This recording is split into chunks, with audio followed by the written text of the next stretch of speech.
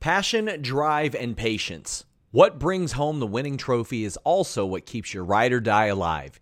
eBay Motors has everything you need to maintain your vehicle and level it up to peak performance. From superchargers, roof racks, exhaust kits, LED headlights, and more. Whether you're into speed, power, or style, eBay Motors has got you covered.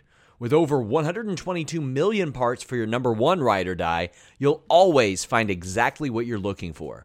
And with eBay Guaranteed Fit, your part is guaranteed to fit your ride every time or your money back. Because with eBay Motors, you're burning rubber, not cash. With all the parts you need at the prices you want, it's easy to turn your car into the MVP and bring home that win. Keep your ride or die alive at ebaymotors.com. That's ebaymotors.com. Eligible items only. Exclusions apply. Again, that's ebaymotors.com. Everybody in your crew identifies as either Big Mac Burger, McNuggets, or McCrispy Sandwich. But you're the Filet-O-Fish Sandwich all day. That crispy fish, that savory tartar sauce, that melty cheese, that pillowy bun. Yeah, you get it. Every time. And if you love the Filet-O-Fish, right now you can catch two of the classics you love for just $6. Limited time only. Price and participation may vary. Cannot be combined with any other offer. Single item at regular price. Ba-da-ba-ba-ba. I've thought of a way to make this very simple so you will understand. Would you please give me a spotlight? Do you get what I'm saying now? This is not about you. This is about me being in the spotlight where I deserve to be. Hello, welcome everyone to the Spotlight here on Fightful.com. I'm Jeremy Lambert, joined as always by the great Steven Jensen. And shout out to Big Dick Dave Bautista for doing our special introduction. As always, personalized intro, Steven Jensen. Yes. How you doing, buddy? Doing good, Jeremy. Getting a good start to my day. Went to good old Dave & Buster's last night for the first time in like half a year. And I don't know if you saw my post last night. I did. But, I did. Yes, 44 runs on Baseball Pro, which for those who know that game, you need 16 runs to win the bonus. Like 16 is like a really high score. So 44. So pat myself on the back for that one. But yeah, I'm doing good this morning. How about yourself, man?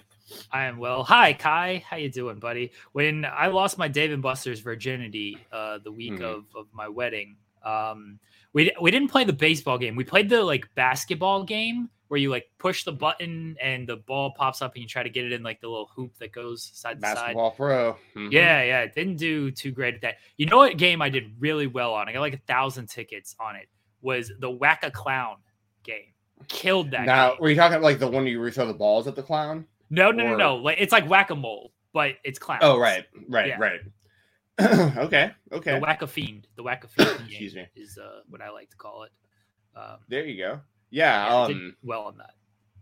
Yeah, unfortunately, like, so the DMBs that I used to frequent every week that I went back to the other last night, I have my suspicions that certain people don't work there anymore because like there was a lot of stuff that was like broken or like not enough balls in machines or whatever, and I was like, oh. So like I bet you anything this dude quit, like because like there was like the place was like pretty much in shambles, but there was some like the baseball game worked just fine, so that was fun. And then we played some other stuff. The other games that like I'm really good at, I don't know if you saw when you went there, but like there's a game, I think it's just called Ball Drop, but it's like it's like red balls where the buckets spin around in a circle and try to drop all the balls into the bucket. And if you get all 50, then you get like the bonus. Usually it's like 500 or higher. Like I'm really good at that game. And then there's some others, like the one where you throw the football through the holes and like the little guys pop out of the sides. Like really good at that one, like that kind of stuff. There's like a handful of games there that like no matter like there's still a little bit of luck to it, but it's mainly skill based games. Like the luck based ones are the ones that I don't really mess with, where it's just like or like the coin ones can be fun too, like because you can win on those and it's just like fun to sit around and do, kind of like gambling. But anyways, that's enough about that. But yeah, I had a good time last night, and yeah, it was hilarious because like I didn't know what was happening, but apparently a whole crowd formed around me, like behind me, while I was hitting, while I was doing this game. So my brother Jensen. It was so funny because my brother got like some videos and stuff, and I think people were like realized like, why is this guy taking videos? And and then like they realize they're like, this guy's at 44. There's this one dude who goes in there. I have no idea what his name is. I see him every time I'm inside that place. I didn't see him last night though, but I guarantee he'll be there today and see it. He's probably 10 years older than we are, and he brings knee pads to DMBs. Like he brings actual knee pads, and he goes and plays the baseball game because like he doesn't want to like hunch over. Like it hurts my back to play it for too long because like the way you have to hunch over. He brings knee pads and sits there on his knees for hours and just plays the baseball game. And the highest score I've ever seen him have is like maybe mid-20s, which is like really impressive. But he's gonna walk in there today and see 44 and be like, "What? Like who did this?" You know what I mean? He's gonna be so confused. Man, this is great to know. This is a level of commitment to bring knee pads to Dave & Buster's that I don't know if I have this level of commitment to like anything.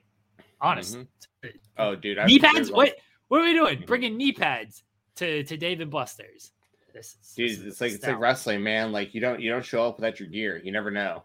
So like, so he shows up with his knee pads and no, there's a whole. We got to get into the topics. I know because we're we got a time crunch with my shoot job and all. But like, yeah, I could tell you all about. There's a whole cast of characters like regulars at Dave & Buster's that all have their games that they play and like their little personalities and little things and like there's a whole like underworld of like this going on. It's hilarious.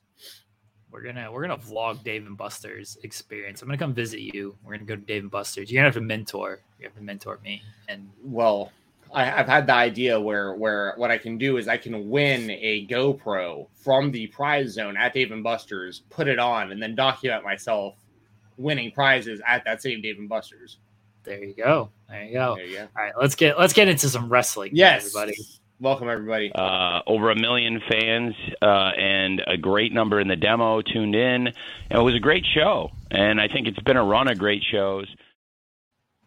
Not over 1 million fans this week because it was on Tuesday. The Tuesday Night Wars were brought back, but there was one particular segment that I thought was the best segment of the week. One of the best promos I've ever seen. MJF and William Regal. And I feel like we say one of the best promos ever a lot when it comes to AEW.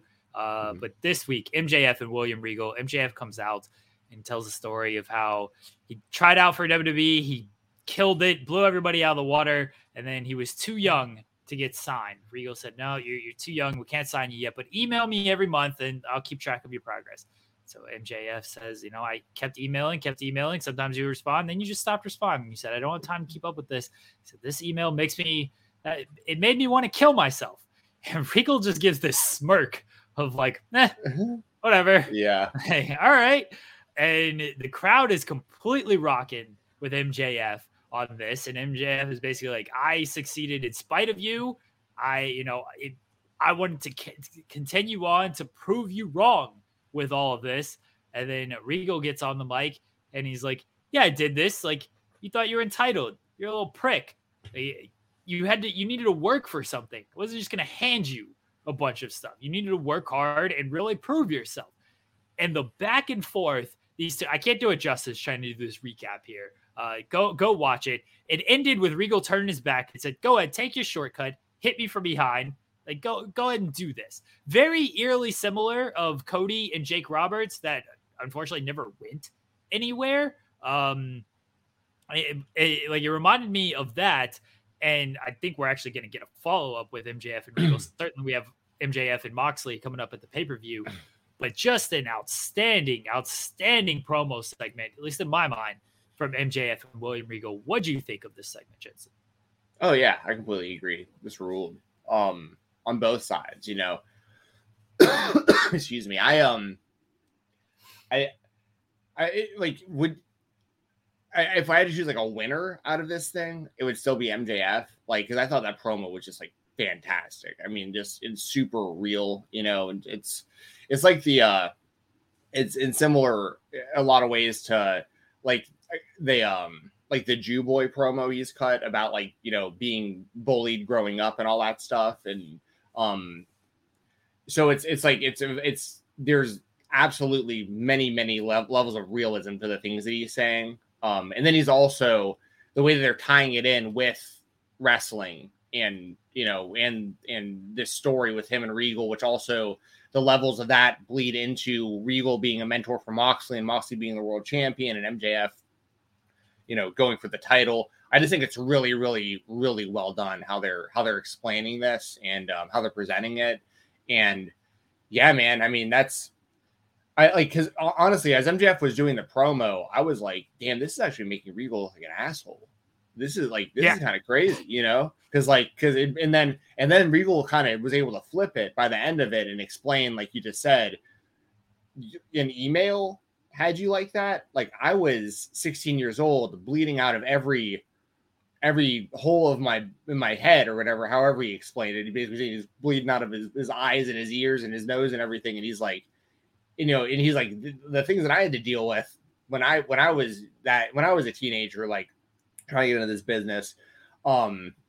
But so I really enjoyed it. I think it advanced a lot of things, and I'm even more pumped up now for MJF and Moxley. And also, dude, I talked about this with Doug. Doug's been saying this for a minute, and I've been a huge MJF fan. Obviously, I was a pre-AEW fan of his. Like, I saw him not too long after probably this promo he's talking about when he was 19. Like, because I'd seen him when he was calling himself like the best 2-year veteran in wrestling and stuff. But Doug brought up a good point. He's like, and I know there's been similar comparisons, but I don't know if I've seen anybody really since maybe The Rock that when he starts hitting these catchphrases, now you're hearing the fans respond to this degree where, man, when he wins that championship in a few weeks, a few months, the fans, every time he does the "I'm better than you" and they're going to be with him, like the millions and millions of the Rock's fans. You know what I mean? Like, it's the response he's getting is super impressive. So I'm a huge fan of that whole segment between him and Regal last night. Sorry, on Tuesday. What I loved about this promo is you could talk about baby faces and heels and everything. This was just like two humans interacting.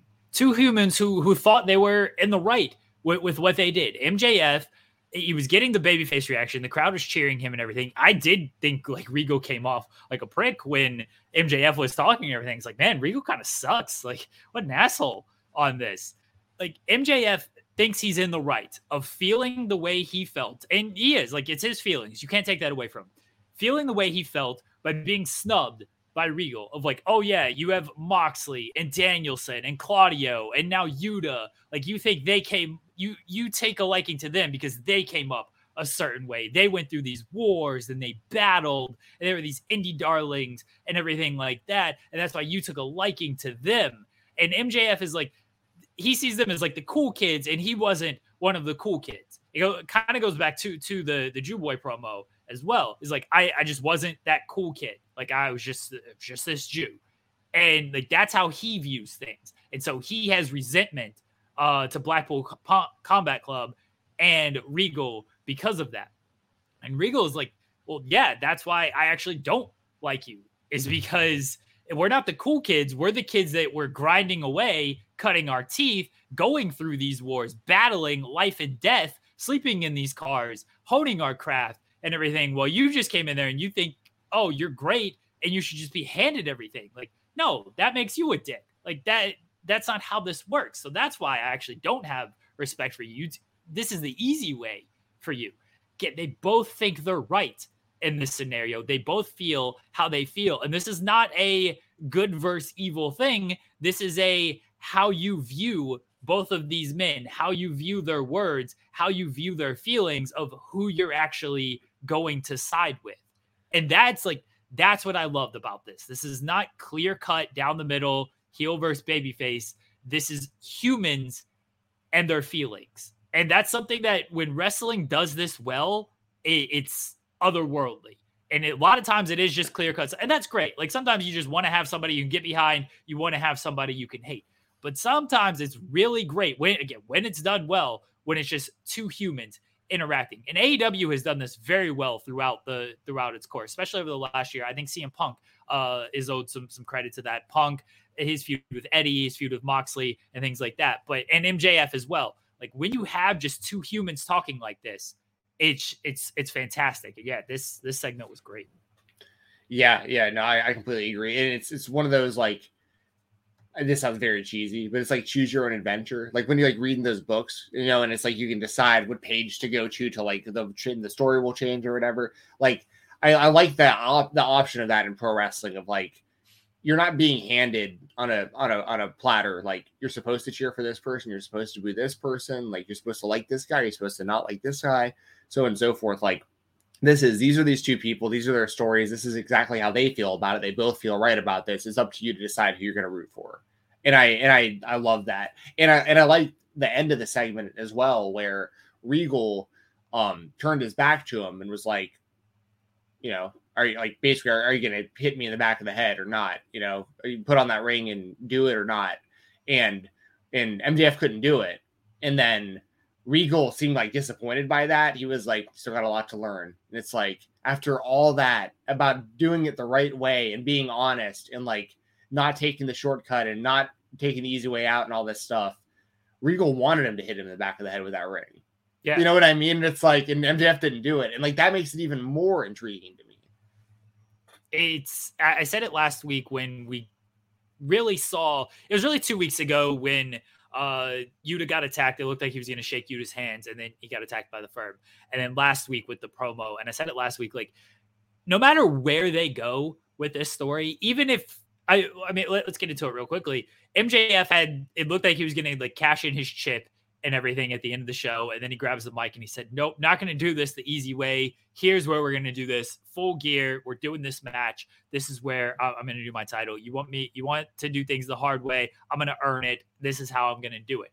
And no matter where they go with this story, and it looks like they're going one way right now, and they are going one way because they've set up this match without doing like a cash in. It's set in stone.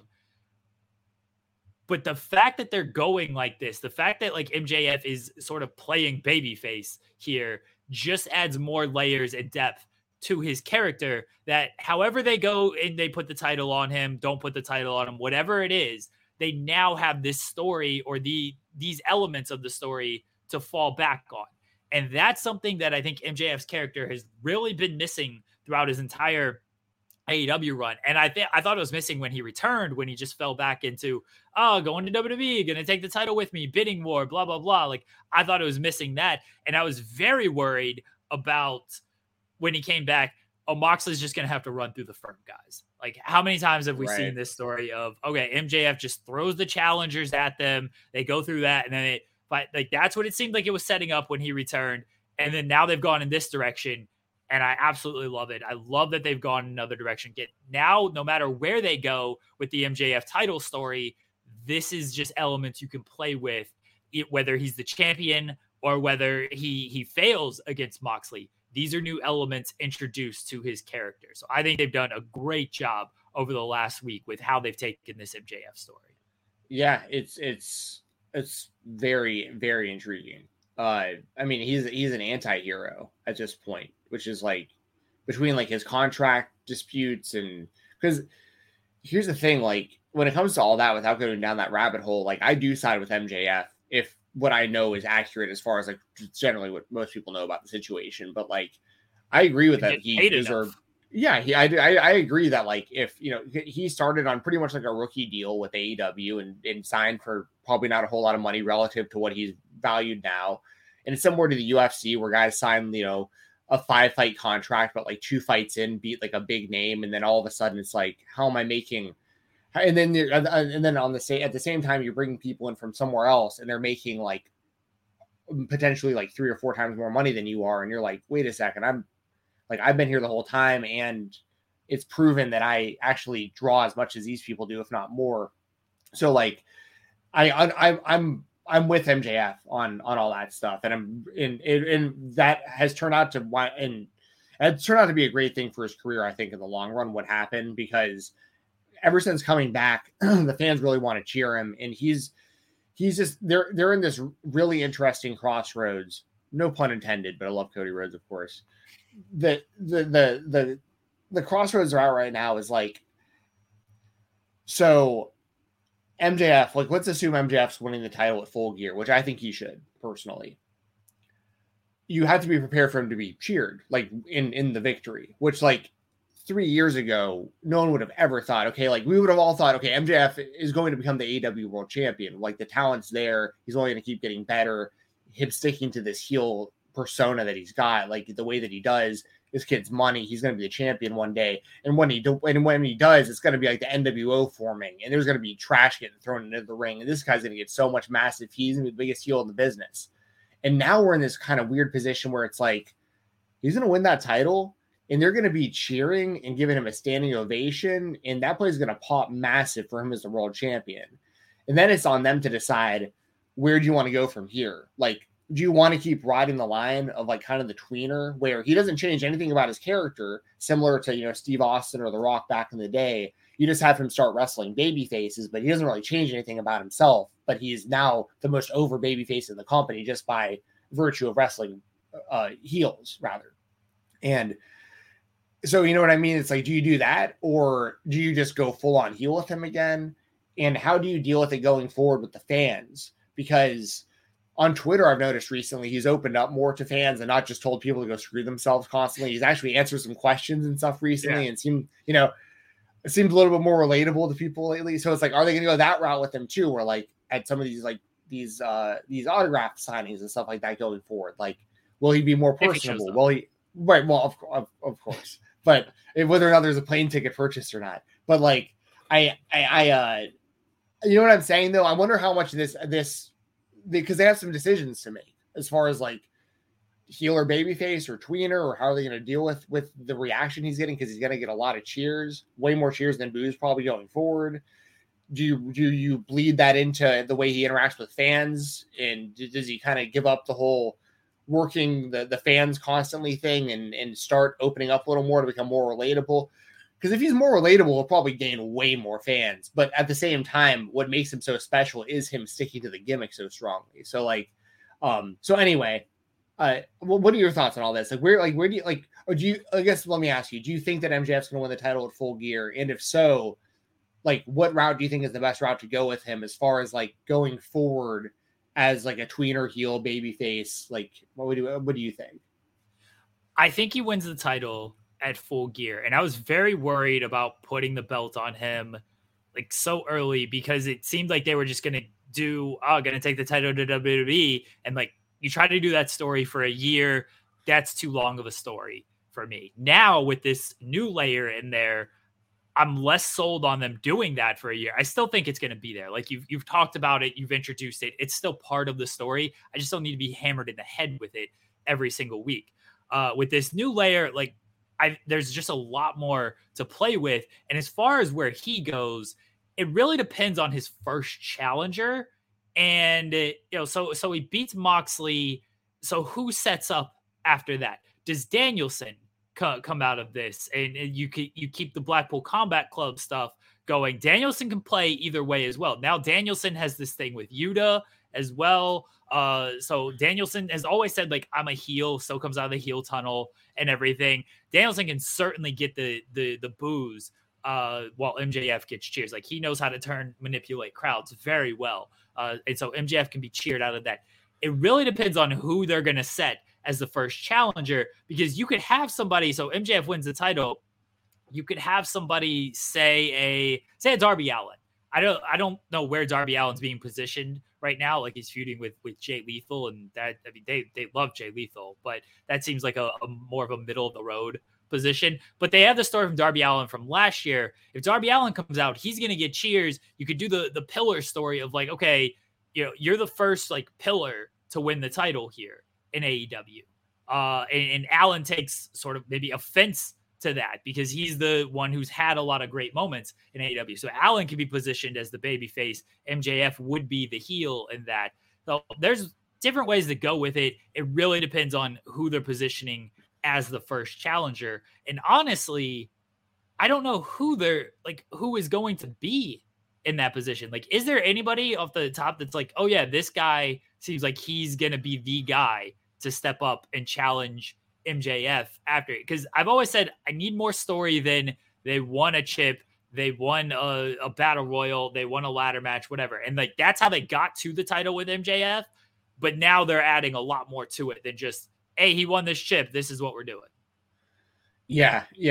I've tried to think about that as well. And, I think it'd be interesting to see it be kind of fluid with like, with like, like it could be a heel or a baby face going forward. Like just depending on the story, just don't change anything about MJF too much. But I thought about that too. Danielson would be great, of course. Darby, I think, would be great. They had one of the best matches of not last year, but the previous year, I believe it was. They opened up a pay-per-view together. Yeah. I'm so bad about remembering which pay-per-views are which. Was it full beat? It was All Out last year, wasn't it? All Out last year. No, wait. Was that Darby and Punk? What was Darby and Punk? Oh, see, I'm terrible. Yeah, Darby and Punk was last year. So maybe was it full gear? Was it full gear? Like it was full gear. Opening it was full gear. Yeah. But regardless, I'm just really bad about remembering which names and which shows. But like, I loved the Darby Allin versus MJF match that opened that pay-per-view. I loved it, and I want to see more out of those guys. I mean, you could even MJF called that the best match in AEW history. What him obviously and Darby? it's highly. Yeah. He said his match Him and against Darby and his match against the dog collar match against Punk are like he believes are the two best. Well, because the match with Darby was so great because it opened the show. The crowd was mega hot for it.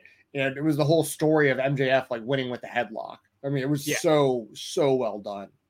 So I love the idea of him wrestling the pillars also. And that would have to be fluid too as far as heel babyface, because like he'd have to be kind of positioned as the heel against Darby, I think. He'd have to be positioned as the heel against Jungle Boy, but against Sammy Guevara, like he'd be the face. You know what I mean? So like that would be it's just very interesting how they could do this all going forward. Really quick, the only person I'll say the perfect person if he was available would be Adam Cole, though. I think if they could build the right story, he would have been a great first challenger. But go ahead. Oh, Jungle Boy would have been a good one. I don't know if you're going to headline a pay-per-view with that. I mean, the next pay-per-view isn't until February. Jungle Boy is certainly a good one to do on like a television. Problem is they've cooled off Jungle Boy way too much for my liking by having him like lose to Luchasaurus and this extended feud with Christian. I understand Christian is hurt, so you can't like quite do it, but maybe Jungle Boy should just beat Christian and then Christian went away. I feel like they've just cooled him off a little bit too much to try to position him there right now. But if MJF wins the title at Full Gear, that's November. The next big pay-per-view is until February. You got plenty of time to heat somebody up by then. And there's returns. There's Kenneth Omega potentially returning at some point. Who knows what he wants to do, but that's an easy slot him back into a world title scenario there. But yeah, they got time to heat. There's Eddie Kingston. He can always just heat himself up just by talking. It'd be cool to see him on TV again. Ricky Starks is somebody I would love if they could heat him up a little bit, but he's been off TV since he beat Powerhouse. So I think he had like a quick squash match. He hasn't done anything of substance. But at least him and MJF have a lot of history, like personal history, like that they can dig into to make something like fast if they needed to. You know what I mean? Like, I love the idea of that. I would love to see Starks get a shot at MJF. Some super chats here. Guys, reminder, leave your super chats, get your question, comment, statement read on air. Caden says that promo, just wow. Anyways, justice for Cass. Cass has been bumped again this week. Steven Jensen had an interview with Mose from Killer Be Killed, promoting the latest show that just went up on IWTV, correct? Yeah, just last night on IWTV. Great show. Watch the majority of it when it aired. There you go. So Mose. But yeah, Cass. You ain't never, ever getting on our podcast. Anyways. Then we have another. We already have another interview already recorded for. Yeah, Cass is bumped next week too. Yeah, he's not going to be here next week either. So anybody expecting to see Cass in the next 2 weeks? Nope, completely bumped. Nose Grari. Sorry if I fucked that up. Being there live, you could feel them both grabbing us by the guts, and we went along joyfully. It was great. The reactions, the way they were manipulating the crowds, like that was just 100%. Like that's just great promo stuff right there. Yeah. Like that is how it is done. Of the way they just pulled the crowd in and out of you. You think you're gonna just cheer for MJF, and Regal looks like a dick, and then Regal just turns it around. It's like, oh, Regal's got points too. Again, human element of this all. is when it's done correctly in wrestling is absolutely fantastic. And I think AEW, for the most part, when they want to, does a good job of that with their big stories. And I point to Punk, I point to Hangman and the Elite stuff. Like that was just human element stuff of how you felt about both sides there. I think that was very gripping stuff throughout its run. Speaking of Hangman Page, Dynamite kind of ended on a downer as we had Hangman against Jon Moxley, and the 8 minutes left of TV time. Hangman takes a clothesline, unfortunately suffers a concussion, and they had to stop the match. A stretcher came out, took him out. Sounds like Hangman is okay. He tweeted yesterday he had a panini for lunch, which is great. Glad he's doing well with that. He said he's doing all right. He felt pretty good. He suffered a concussion, and best wishes to Hangman Page off of everything. Yeah, there isn't like a whole lot we can really like talk about with this as far as like deep diving a subject, but I chose this as my spotlight this week because obviously it's a very important thing, and it's also, concussions are very serious. Like, I'm not one of those people that's like celebrating that he has a concussion. Well, that sounds wrong. You need to understand what I mean by this. I'm not trying to sound insensitive. I know where people are like, thank God it's only a concussion.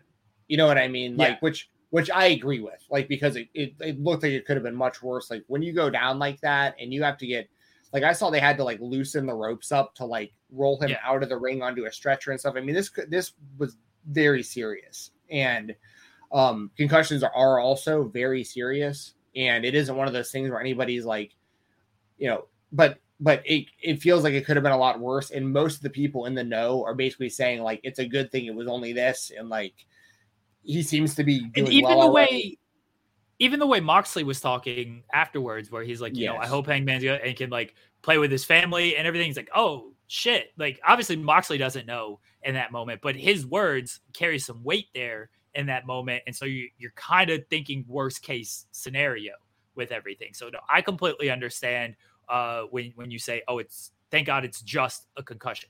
You don't want anybody to get injured, but the way things were looking on television, it looked like it could have been a lot worse. Yes. And like you said, when Mox cut that promo and he's talking about like, I hope that Hangman, is going to be okay to play with his kids and stuff. It's like, wow, because what we don't know as the viewing audience is like, because, there was people, obviously it isn't at work, right? We all know that. But like, when it happened, there was the confusion because it's like, if it wasn't work, this kind of is how you might end the match because like, Hangman doesn't have to take the pin and all this stuff. And you're kind of like playing through the scenarios. And then you're like, and the referee stopped it really quickly like this. But what I kept saying to people that night was, but you don't know what they're saying in the ring to each other. Hangman could have hit the ground. The referee went over to talk to him and Hangman was like, I'm hurt, I'm done. You know what I mean? Like you could have turned to Moxley and been like, I'm really hurt, man. You know what I mean? Like, I mean, it's just like, which obviously that's speculation on my part. Like, but there's a conversation being had between the people in the ring that we are not privy to. So for Mox to then follow it up with that speech, that's what really had me concerned is like, he would obviously know more about what's going on than we do. And he's talking like this. This sounds very, very serious. So my thoughts are obviously out to Hangman. He seems like one of the best, like actual human beings, like in wrestling. And he represents an entire generation of, the anxious millennials and stuff. And I think he's, he seems like a great dude, a guy who I would legitimately want to drink a beer with, you know what I mean? And like, I hope he's got a speedy recovery, and he seems to be in good spirits based on what I've seen on Twitter and stuff so far. So that's really good to see. Two things. One, I thought referee Paul Turner did an outstanding job, like being able to spot. And we see in wrestling all the time after like big bumps and everything, the referee goes and like kind of checks on the guy who takes the bump or who is the recipient of the bump to make sure they're okay and continue and stuff. And like Turner did that after he saw like how Hangman fell. And then there was something communicated there, or Turner just recognized, hey, things ain't right here. Like we gotta do more than just like, hey, match can continue, everything's fine. But Turner did a great job just spotting it, stopping it, getting Doc Samson in there, going through whatever their protocol is to stop the match. I mean, we saw it a few years ago with Matt Hardy and Sammy Guevara, where Matt was clearly fucked up after the fall they took. And then for some reason that match was allowed to continue when it definitely should not have continued. So credit to Paul Turner and whatever new protocol AEW has in place to, hey, we can't continue this match right here. Like we gotta stop things.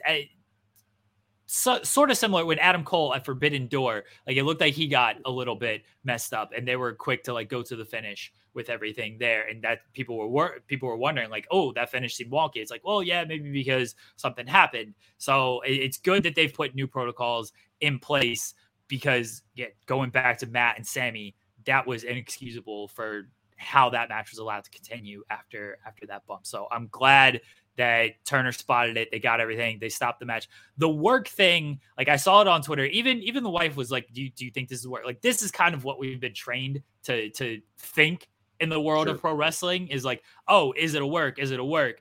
And once things progressed, it was very clearly that it wasn't. My immediate reaction was no, because there was 8 minutes of TV time left. Like you're probably not doing this like referee stoppage finish with this much time remaining. And then when they cut to Taz, who looked very concerned, they wouldn't go back to the ring with everything. Like then it became even more obvious. Like, yeah, this ain't part of things here. But I understand people who, when it happened, they're like, oh, do you think it's a work? Do you think it's a work? I hope by the time it was over, everyone was like, ain't no way that this was a work. And I'm sure there was still some bad. This show is sponsored by BetterHelp. If you had an extra hour in your day, what is the first thing that you would do? Read a book, take a nap, play some video games, do something for a friend, volunteer. A lot of us spend our lives wishing that we had more time. But the question is, time for what? And if it was unlimited, how would you go about using it? The best way to squeeze that special thing into your schedule is to know what's important for you and to make it a priority. And therapy can help you find what matters to you so you can do more of it. Therapy is so valuable. It's gotten me through some tough times, really helped me reflect on things that are important, specifically with BetterHelp. If you're thinking about starting therapy, give BetterHelp a try. It's entirely online, designed to be the convenient, flexible, and suited to your schedule. This is so beneficial when you've got that crammed schedule and you can't even imagine finding that extra hour. You can do it all from home. Fill out a brief questionnaire, get matched with a licensed therapist, and switch therapists at any time for no additional charge. Learn to make time for what makes you happy with BetterHelp. Visit BetterHelp.com/Fightful today to get 10% off your first month. That's BetterHelp, HELP.com/Fightful. It's so flexible and it can help you find that social sweet spot with BetterHelp. That's BetterHelp.com/Fightful. Every day, we rise, challenging ourselves to work for what we believe in. At U.S. Border Patrol, protecting our borders is more than a job. It's a calling. Agents answer the call, working together to keep our country and communities safe. If you're ready for a new mission, join U.S. Border Patrol and go beyond. Learn more at cbp.gov/careers. Bad faith people out there who are like, oh, he's fine, because they're just fucking morons. It was very obvious that it wasn't, and best wishes to Hangman. It does seem like he's in good spirits. Take all the time you need to. Concussions are a very tricky thing. Some guys can come back from them in like a week, and it's fine. I mean, Danielson and Cole are two situations right there. Danielson got injured at Anarchy in the Arena at Double or Nothing, and then like a month later, Cole got hurt. Danielson was back within like a month or so.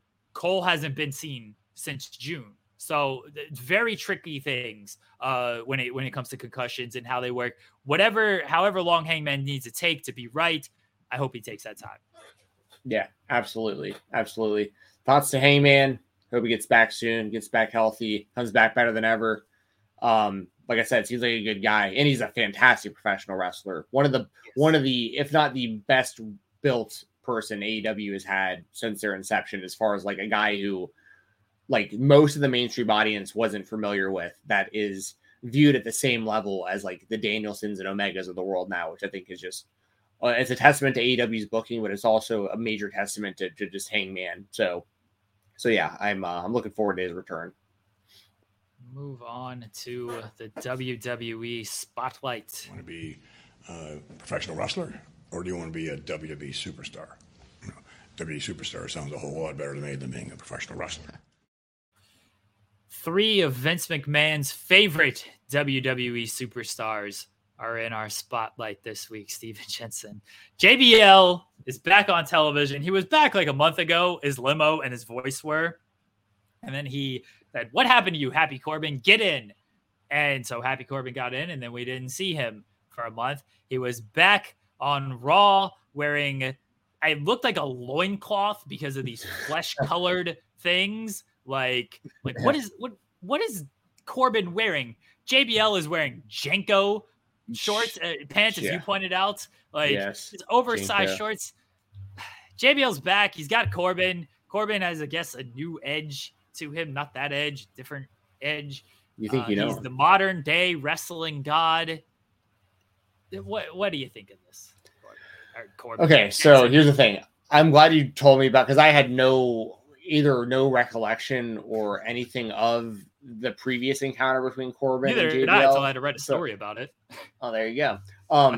But you know, also, so there's a couple things about this. The first one is it was a trade. Baron Corbin for Rey Mysterio.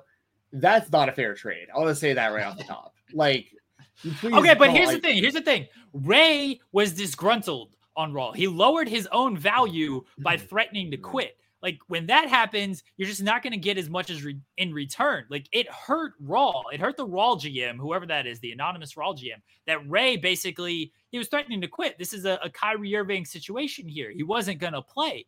So in that case, also the contract disparity. Like, I don't know how the salary cap is working here. There's a lot to take in on this. But Rey hurt his own trade value by threatening to quit. This is Rey's fault. Rey's being a little bitch throughout all this, by the way. Just punch your son in the face. Your son is being a dick. Just smack the shit out of him. There you go. See, Jeremy is very passionate about the subject. Trade's my shit. That's true. That's true. This is your wheelhouse.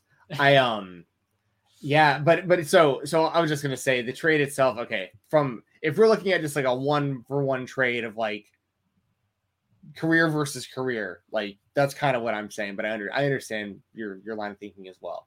Now, when it comes to JBL though himself, which is like actually really more so the spotlight I wanted to talk about. Yes, Jinko jeans for life. I have not put on a pair of those in like 20 something years, but I used to rock the hell out of them. JBL on the show, I thought was really, really, really, really well done. Like, I think he fits in really well for what Raw is right now. And I'm not like the biggest JBL fan. I lived through his title run that seemed to last forever on SmackDown back in the day. He was kind of like the original Jinder Mahal for me, of like a guy who was just like, wait a second, Bradshaw's a champion now? Like, how'd that happen? You know what I mean? Like, and the same thing with like Jinder Mahal, like no build, just the champion. You know, like how'd this happen? Why are we doing this? But JBL in today's climate, if they can keep, and especially with today's management, Triple H and everyone being in charge now, Road Dogg, I guess, on Monday. But dude, if he can keep cutting these kind of promos and keep talking the way he's talking right now, I think this is really, really smart. Because he cut that's like great promo, in my opinion, about Dolph Ziggler and whether or not he would have fit in the Attitude Era, and Baron Corbin not having to grind the indies, all these losers on the indies that are playing in the minor leagues for all these years. Nobody cares. Guys like himself and Baron Corbin jump the line and just go to the pros. Like, I thought it was really good. And then if they need to keep putting JBL on commentary during Baron Corbin's matches, like, I don't necessarily need JBL as like a permanent commentator on Raw, but if he's there specifically to hype up Baron Corbin during his matches, I actually think he fits in really well in today's current WWE climate, personally. How do you feel? Because honestly, when I first saw JBL, I was like, I thought this was supposed to be like, people were talking about WWE being good again, and like JBL's back. And then I was like, actually, this is actually, I'm still not the biggest Corbin guy, but like, I really think JBL as a manager, I think, is very, very smart. JBL cut the same promo Corbin was cutting at NXT, where he was railing against indie darlings and like, yeah, I didn't do that shit. I was just an athlete who was in football and beat people up. Like, that's how you do this. I don't have use for JBL in 2022. I really don't. Him on commentary, he kept calling Kevin Patrick Shamrock. Like, all right, we get it. We get it, man. JBL's great on Raw because Raw is 3 hours and JBL can fill 20 minutes of that just repeating the same lines over and over again. I think JBL's run with the title was certainly better than Jinder Mahal. Like, he actually had it. It was largely Eddie Guerrero carrying things, but the wrestling god stuff kind of got over, and it wasn't the worst thing in the world. I don't have a use for it in 2022. And Corbin, like, I'm higher on Corbin than most people. Like, he's a good wrestler. He's just been like kind of shoved a little too much and put in positions that he probably didn't need to be in, but he gets it. And I think he's a good worker as well. I don't have much use for all of this. It's like, all right, cool. You're facing Dolph Ziggler, who has been in the company. Ziggler, again, great worker, been there for like 20 years and just kind of in the same position right now. Just feel we can do different things with different people. Give me more Mustafa Ali. That was good shit on Raw. Less JBL. Corbin's like fine. More Mustafa Ali. I'm happy that they've done something with Ali and him going after Rollins now. Like, that's something that's good. But JBL, you're much higher on this. I like it. I think it works because once again, here's the thing. I don't dislike Baron Corbin. I'm not like a Baron Corbin hater, but I just feel like you said, he's been put in like very like lose situations a lot in the company. Like him having to be the guy to beat Angle in his last match. I think like he took heat for that he shouldn't have needed to. Remember when the whole McMahon family came out to the ring and was like explaining? Yeah. Kind of rolled, honestly. Yeah, they just like, Baron Corbin, you fucking suck at your job, and you're the reason ratings are terrible. But don't worry, everybody, we're gonna pick things back up. And it only took Vince stepping down as CEO for things to pick back up, and for Triple H to have a new surprise return every single week for things to pick back up. But in the end, they delivered. But yeah, Corbin, it was all his damn fault dressing like an Applebee's waiter. Yeah, true. Yeah, that was so funny how they positioned that too, because it was like the McMahon family is addressing the fans in like Twitter and the rest of the IWC right now, and like telling us that they're listening to us and things are going to change and get better, and they're taking accountability and saying like the product hasn't been very good and the ratings have been low, and then they're like, and it's all because of Baron Corbin. And I'm like, oh no, they're putting this on Baron as a storyline. Like, you gotta be kidding me. But yeah, so he's been in these weird situations, all the gimmick changes and stuff. But I think that once again, I think JBL as a manager is actually going to work really well. If he can continue to cut the kind of promos he cut on Monday, I think it's going to work out well. Caden says, OU sucks. Go Longhorns. 49-0. As long as they're having a good time, Caden. Kate says, and the trades are going to hate. New Taylor Swift album at midnight tonight. That's really the most important thing in the entire world. Wrestling is stupid, but in just over 12 hours, new Taylor Swift album. No one bother me tomorrow. All right? Wrestling does not exist tomorrow. It is all about the Taylor Swift album. Right now, we got to keep talking about wrestling.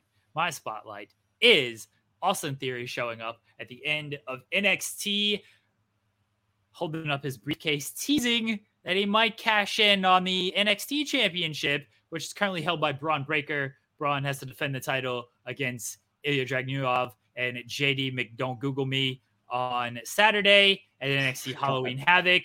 I like this pivot here from Triple H and company to maybe put Theory back in NXT and tease going after there, because he ain't beating Roman. That shit ain't happening. But you do this with Braun Breaker, fine. He can have the NXT title. Maybe it boosts something. I'm not super high on Austin Theory. At least it gets him off of the main roster and Roman. Though I do like the bit of him trying to cash in every single show with Roman and just getting his ass kicked every single. That's a great fucking bit. I actually hope that continues. He tries to cash in on Saturday, and Scott Steiner comes out, just levels his ass with a pipe or something, just beats the shit out of him. That's what we need on Saturday. Scott Steiner kicking the shit out of Austin Theory. What do you think of Theory teasing the cash in NXT? I think it, like you said, I think it makes a lot more sense to do it there than like, I mean, he's not going to be the one to beat Roman. That's going to be reserved. Hopefully, like I've said for so long, hopefully that'll be reserved for Cody. But if not, like, you know, there's other options, I guess, like depending on how this goes with Bray Wyatt and stuff. Although I don't think he needs the title, but that my point is, I don't think Austin Theory is in the same league right now as those other guys. Like as far as like fan perception and all that stuff, like so it would make a lot more sense for him to do that in NXT. And it also would be the first time we saw the cash in for the NXT title, which is at least something different. I'm a little behind. Did Tyler Bate and Braun Breaker already wrestle? Yes, you're very behind.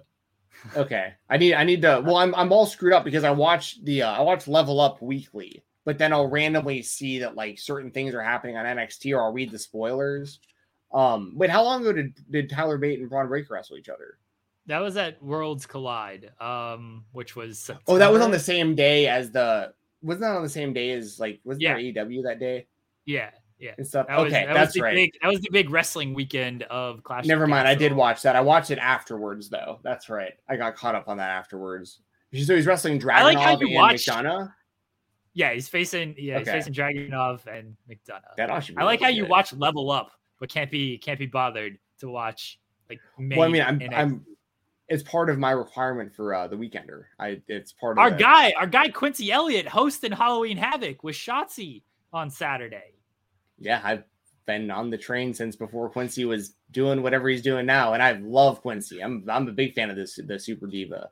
And I like Level Up. I've talked about it a lot. It's very different, obviously, than the majority of the wrestling I watch on like the indies and stuff. But like there's this guy, Miles. Is it Miles Bourne? I believe his name is. Who's deaf. That guy is gonna be a massive star, I think, for that company. He's like a good looking guy, getting better in the ring, and he cuts a good promo. Like, and I think people are gonna get really behind him. So like there's actually like really good stuff going on that show, I think, for like potentially for the future of the company and stuff. But yes, no, you're right. Like I rarely watch NXT on Tuesdays, but I watch Level Up every week to review it for the Weekender. So my NXT radar right now is just like very all over the place. And I used to cover NXT UK weekly too, but that's on break right now. So I'm that's a little bit off also. Well, NXT Europe is hopefully returning, but allegedly, yes, I know what you mean. Yeah, allegedly. Yeah, let's not get ahead of ourselves here. Graham B, he's deaf. He's Miles is deaf. Yeah, which I don't know if I've ever seen. Like in the UFC, I remember Matt Hamill. And that was pretty awesome. I remember him beating Tito Ortiz and that being like a big deal and stuff. So yeah, I think it's kind of a cool opportunity for to like really like Matt Hamill. Also, Steven Jensen, you'll know this as well. Matt Hamill, the only man to defeat John Jones. Yeah, because of getting hit by elbows. Yeah, no, that's true. But yeah, I think it's dope what they're doing with him. Because here's the thing, it's not just him specifically, like the trajectory of what they're doing with people that they see potential in. I think they do it the right way. Like they go out there and they lose week after week, and then they start getting a little bit better, and their move set starts kind of getting a little bit better, and start picking up some wins and start gaining some momentum, and then see if it translates over to NXT and then eventually Raw or SmackDown. Like it's a good way to get reps in for people that don't have a lot of indie experience. So watch NXT Level Up. Don't watch NXT is what Steven James said, especially if Austin Theory is going to be the champion soon. Yeah, there you go. One here. That's, I guess, to the topic. Like, I don't know if I would even have Austin Theory beat Braun Breaker, but I mean, if he's going to, it would make sense if they're going to bring Breaker to Raw or SmackDown soon. And I do think they need to lean more into the Steiner thing. I know that he wants to do it on his own and all this stuff, but for like the WWE universe, especially like the long-term fans, I know there's a lot of like kid fans and stuff that weren't around for the Steiners, but like it would be just badass at least once to see Braun walk out there with the Steiner brothers. Like at least give us that, you know? Like Rick's been on TV. He's been kidnapped before. No, I know, but I'm talking like a proper, like he comes out with like both them, like Rick's in like the headgear and like it's like he comes out with the Steiner bros. Like that'd be sick. But anyways, Scott, and it's very possible too. It's very possible for both guys. I mean, Scott should beat the shit out of Austin Theory at Halloween Havoc is all I'm saying. That's all I want. I don't ask for a whole lot. If it's Rick, I'll take that as well. But it should be Scott because Scott will probably lay it in. Both of them probably will. Well, as long as Austin Theory gets his ass kicked, that's the point of all this. And you always have the opportunity to see maybe just like a random Frankensteiner out of Scott too. Just pop a Frankensteiner on something. That man can do that now. Like, bless him. I don't know the last time he did. I remember when he busted out on Samoa Joe in Impact, and like that felt like a big deal. And that was like 2 decades ago. I feel like so. When people don't realize, like I don't know if he was the first guy to do all these moves, but he was like the innovator of like the 450 splash off the top rope, and the Frankensteiner was his, and I've seen him do a lot of stuff. Steiner screwdriver to Austin Theory. That's such a sick move, dude. Honestly, Scott Steiner, like throughout, like if you look at his whole career from like start to finish, and you kind of piece together his like move sets from over the years and create like an ultimate move set of like all of his like former finishing moves and stuff, because he changed it up so much throughout the years. That dude's move set is sick. Like he has the Steiner line, which is clothesline, like their clothesline. That was always my favorite clothesline. Like it ruled. And then I mean, people have seen like clips and stuff. Them just like tossing jobbers around was so great. It was real. So like they were literally just messing people up in there. But that's what it was back in the day. It was like you're a jobber for like that's your role on the show. Is like you come in knowing like you're coming in to get beat up by the Steiner Bros. But like they're honestly now people get mad if you do that stuff on Twitter. They get mad if you start tossing people around too much. It's true. And if you're very women. True. Yeah. That's a whole other topic. But ain't getting into that. I stayed out of that for a reason. Just bad faith arguments there, and just idiotic people talking about that stuff. To put a bow on the topic, do you think that Braun Breaker, or do you think that Austin Theory cashes in and wins the NXT title? I don't know if it happens at Halloween Havoc. I do think he gets the NXT title, or I'll be bold and say he gets the NXT title. He doesn't get the WWE title out of his cash in, but I think he gets, because I think they want to get that briefcase off of him at this point. Like it's just hanging around. I don't think they have like real big plans for him. Certainly not the plans that Vince seemingly had for him. That was like a Vince. That was like a Vince move. Sorry, you froze for a second. I didn't mean to cut you off. But that seems like a lingering Vince move. Most of the Vince moves, like you could just kind of pivot and change immediately. But Austin Theory has something that like could potentially last an entire year in his hand, so they need to figure out a way around it. So yeah, I'm with you. Somebody should just steal it. He could honestly just lose it to somebody. They did that one of the first times when Kennedy had it, and he just lost it. That too, yeah. Kennedy and Otis. Put the briefcase on the line and just lose it, just keep having him get beat up every single time he tries to cash in, and then it eventually expires and he never gets to cash in. I think that's the best possible outcome. Dude, the Kennedy one was so bizarre. Like he went down with that injury with the briefcase, and they thought he was going to be out for like a year or something. And he dropped the briefcase. And he was back in like 3 weeks or something. It was like, oh my god, they totally dropped the ball on this.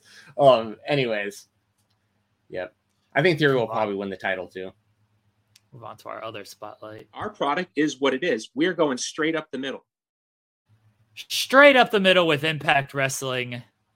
Frankie Kazarian cashes in. Option C relinquishes the X Division Championship. He's going to face the champion Josh Alexander coming up at the next show. Jensen, we've talked about this before, of how Impact is relying on a lot of the older guys. We've seen Josh Alexander face Eddie Edwards, Chris Sabin, Alex Shelley, Eric Young, and now it gets Kazarian. Do they know like they can book people who weren't like former Impact champions like in this spot and give other talent an opportunity here? I think it's a bad look that Kazarian wins the title and it's just immediately like, oh, it's good for Kazarian, and then just like cash it in and he's gonna get a shot. He's probably gonna lose to Alexander, and now we just have a vacant X Division championship. And I'm not a fan of this. Just not a fan of this. Yeah, I'm with you. And especially because it ended the reign of Speedball Mike Bailey, who was having a great run with the X Division title. So it it was like a double-edged sword here. Like it ended that run, and also now we're in a position where, like, I mean, to your first point though, like that is the story. Obviously, is that he is beating a bunch of former Impact champions and stuff. Like I get that, but like that it is just, it sends a weird message. I've said it before, but like to bring Kazarian in and to bring Bully Ray in and to like prioritize them over guys like Trey Miguel, Ace Austin, and Chris Bay, who weren't even on Bound for Glory at all.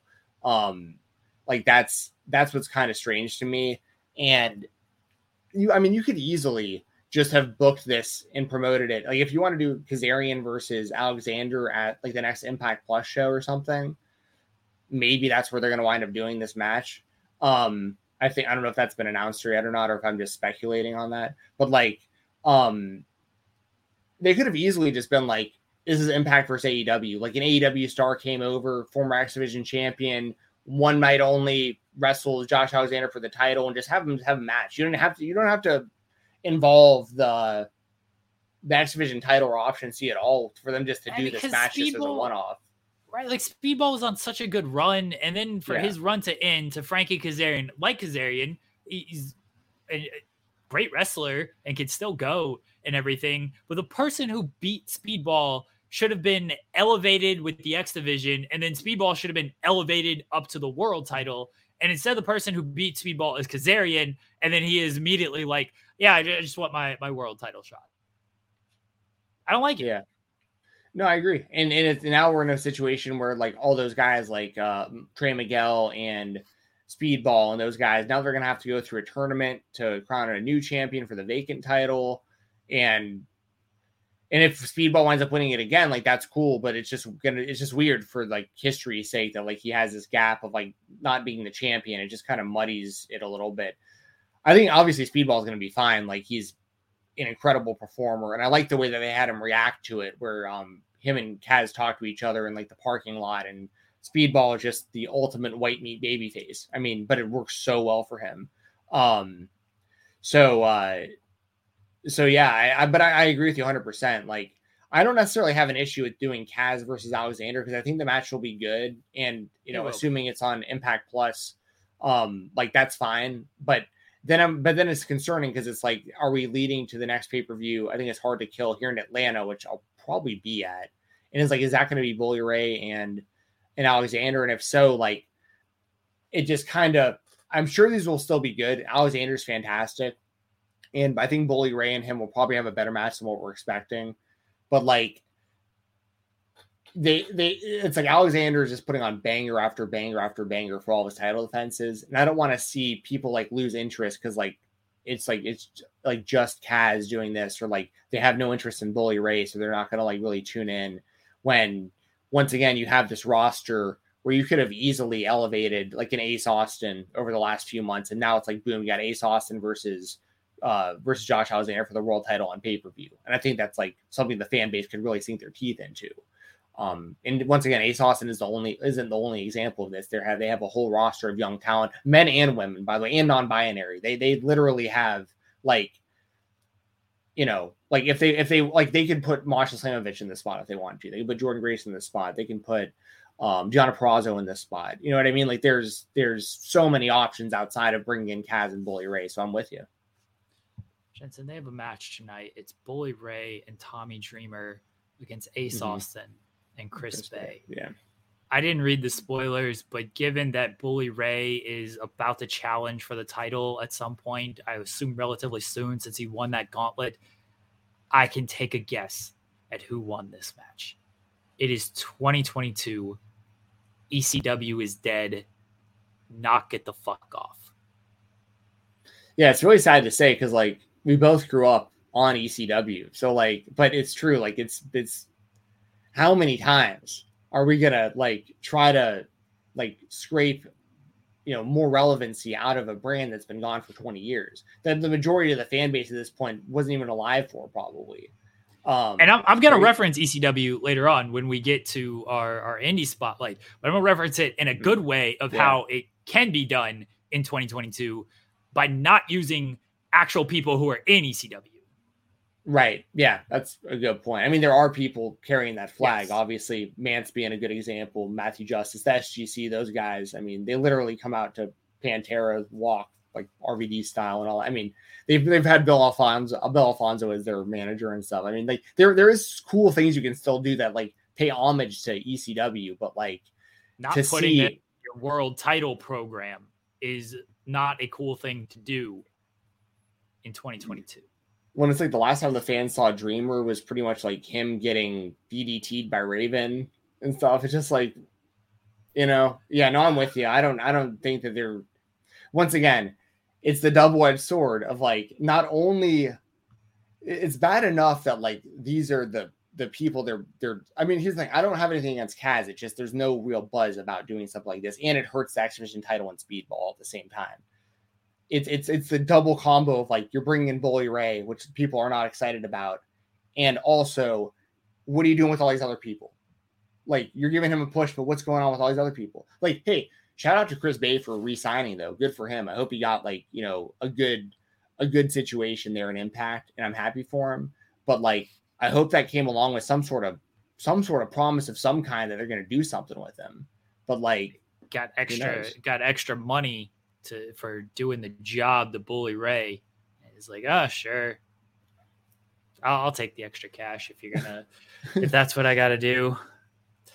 Yeah. Your other spotlight, Steven Jensen, was Penta El Cerro Miedo, Penta El Zero M, Pentagon Jr., defeating Villano 4 in a mask versus mask match at Triple Mania over the weekend. There's it's such a great shot of Penta holding the mask, like a bloody Penta holding the mask. As far as the actual match goes, these guys were just kicking the shit out of each other, going through tables, using chairs, using cookie sheets and whatnot during the match. A lot of like slaps and super kicks and everything, but some good spots in it. And in the end, Penta gets the victory.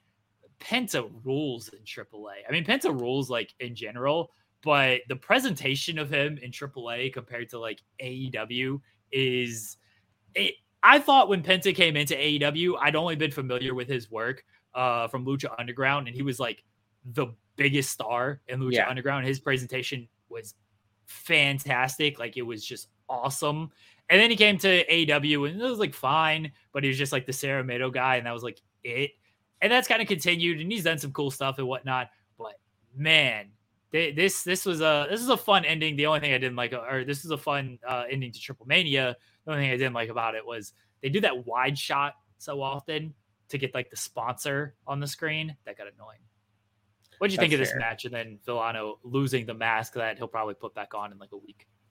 So I thought it was cool. Like I liked the match. Like you said, like I thought that Pentagon in Lucha Underground was fantastic. Like they did such a good job like building his kind of like run to getting the championship, and he was the most over guy in that company, and they protected him so well. And then like in Impact, they pushed him heavily, but he wasn't there very long. And same with AEW, like I'm with you there too. Like he's a big star there, but I feel like he could have been a lot bigger. My issue with Penta is he does the Cerro Miedo thing way too often. Like it just like gets annoying after a while for me. I wish he would just do it less. And like, especially when he's about to do a move, how often is he about to hit someone with like a package pile driver and he stops to just like do this thing and then gets reversed? Like it just makes him look stupid. But in this kind of scenario, I thought it was amazing. Like Villano 4, dude, I remember watching that guy in WCW. It's like, that's so crazy to me that like these guys are still doing this and like haven't revealed their identities for all these years. And like, now you get to see something like that, which I thought was cool. Villano takes his mask off. He's got the whole, like the Dusty Rhodes style, Abdullah the Butcher type, forehead cuts all over his forehead. And there was the visual, like you said, of Pentagon just bleeding all over the place and holding Villano's mask up. And I like the story of the match too, because Pentagon kept working the arm. And by the end of the match, like he did like that penalty kick, just like the straight punt kick to Villano's head, and then hit him with the arm breaker that he does. And Villano just like, there was nothing left. And same for Pentagon. He literally just like rolled across his body for the pin. And it was a very emotional moment too. The fans were very into this. the other Villanos in the ring and like crying all together and cheering. And it's such a huge thing for these luchadors, especially someone like Villano, who's had a career that spanned probably 40, 50 years. I don't know how old he is, but I feel like he's been around for absolutely forever. So like for him to conceal his identity for so long, what his face looks like, and then to show it like that, it's like, it's such a huge deal in that culture, especially, but like, so it's, anyway, I just really thought it was worth mentioning. We don't talk about AAA or AAA very often on this show, and Triple Mania is obviously their big show, and something really big happened in the main event. I thought the actual show itself was a lot of fun, by the way. Like there was only like 5 or 6 matches or something, but like they gave them a lot of time, and they did all the crazy lucha stuff you'd expect to see in AAA, and the women's stuff was good, the men's stuff was good. Like it was a good show. And I thought the main event, the story they told, and the unmasking was really well done. And shout out to Denise Salcedo, who was yes. there at Triple Mania doing backstage interviews and everything. Denise, the hardest working person in this business. I'm still going to fight her at some point, but Denise is great. And looked like she had a good time at AAA and everything. But yeah, I thought the match was really good. And if you're only familiar with Penta, like in an AEW setting, check out some of his AAA stuff. Check out some of his work elsewhere, because there are obviously a lot of similarities, but it's a different vibe from Penta when he's working these kind of matches against somebody like Villano. And yeah, the emotional moment where he finally unmasked and everything. I always like in these mask versus mask matches, at least for the most part, like they're always tearing at the mask anyway. So the mask like sort of comes off during the match anyway, and then of course they got to take it off at the end. But I thought it was a really good match. And then the moment afterwards, and with him actually taking it off and Penta holding the mask up and everything, just good stuff. Triple Mania is always like it's their biggest show, and they did like 3 Triple Mania shows this year. It's always a huge production, but it's a fun time if you're not familiar with AAA. And I can't say like I watch everything, but I will watch their big matches and their big shows. For sure. I'm in the same boat. And pretty iconic moment. Actually, that's a kind of a really good segue. Iconic moment. We're about to be talking about. Give a big motherfucking shout out. Sorry to cut you off there, but no, you did segue it. Yes, I did. Did segue it well. Indie Spotlight. That's in your Indie Spotlight this week is the iconic championship, the Battle Slam Iconic World Championship. Baron Black is going to defend that thing against Speedball Mike Bailey. I assume you're going to be there, Steven Jensen. And this is a big match for Baron Black, who we know is a good wrestler, but now he gets to test himself against who many consider maybe the wrestler of the year. Yeah, I've said that a lot this year. And I mean, we're almost to November now, and I stand by that. If Speedball was doing what he was doing on like a mainstream company, like in an AEW or WWE, I think it'd be like almost like unquestionable.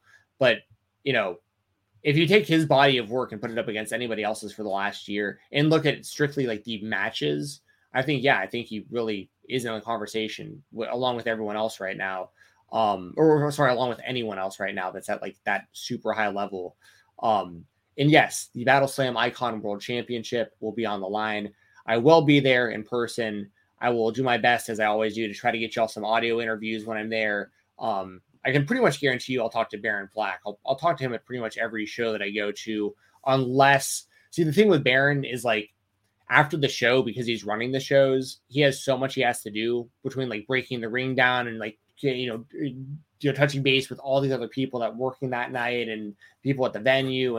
So it really depends. Sometimes he can get to me right away, and sometimes it takes a minute. Either way, I try to get y'all something while I'm there. I see other wrestlers there, and I'll get y'all something. But I was able to interview Baron Black right after he won that Icon World Championship at the last Battle Slam show, and I had no idea who his first title defense was going to be, but he was teasing to me that it was going to be something big, and this is huge, and I'm stoked that I get to see this live. Like, I don't think I've ever seen Speedball live in person before, actually, now that I think about it. So, because he was out of the US for so long.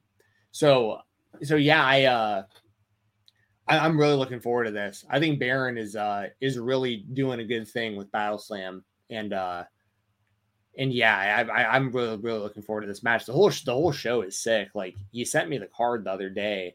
But yeah, I mean, like, and there's a lot of talent on these shows that I want to get on the spotlight too. We've talked about getting a few of these people on soon, but I won't go through the whole show because we'll do that once we get a little bit closer. That's going to be coming up on the 30th, so we'll probably talk about that like next week on the show or maybe the following week. But yeah, shout out to Baron Black and Speedball Mike Bailey. I'm really, really looking forward to that title match. And yes, I do plan on being there live.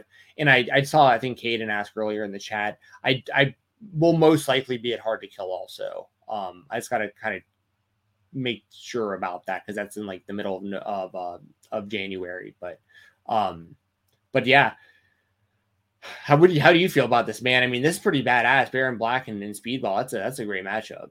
Well, first, Kai says, have you considered doing a vlog, Steven? No, not really, to be honest. You got to win the GoPro from Dave & Buster's, and then you could just vlog everything. Something like that, I think. Like at Dave & Buster's might be kind of fun, but honestly, like I'm really low key. Like when it comes to like social media and stuff. Like, I have my Twitter, and that's usually where I'm like kind of conversing with people. There's like a small amount of people that have like my Facebook. And I very rarely am on that. And then there's like kind of the peripheral apps that I might use specifically to just interact with a few people. But like, I'm not the type who takes a lot of selfies or like wants to really be on camera too much. As strange as that sounds, considering I'm on camera on this and stuff, but this is different. I'm talking about wrestling.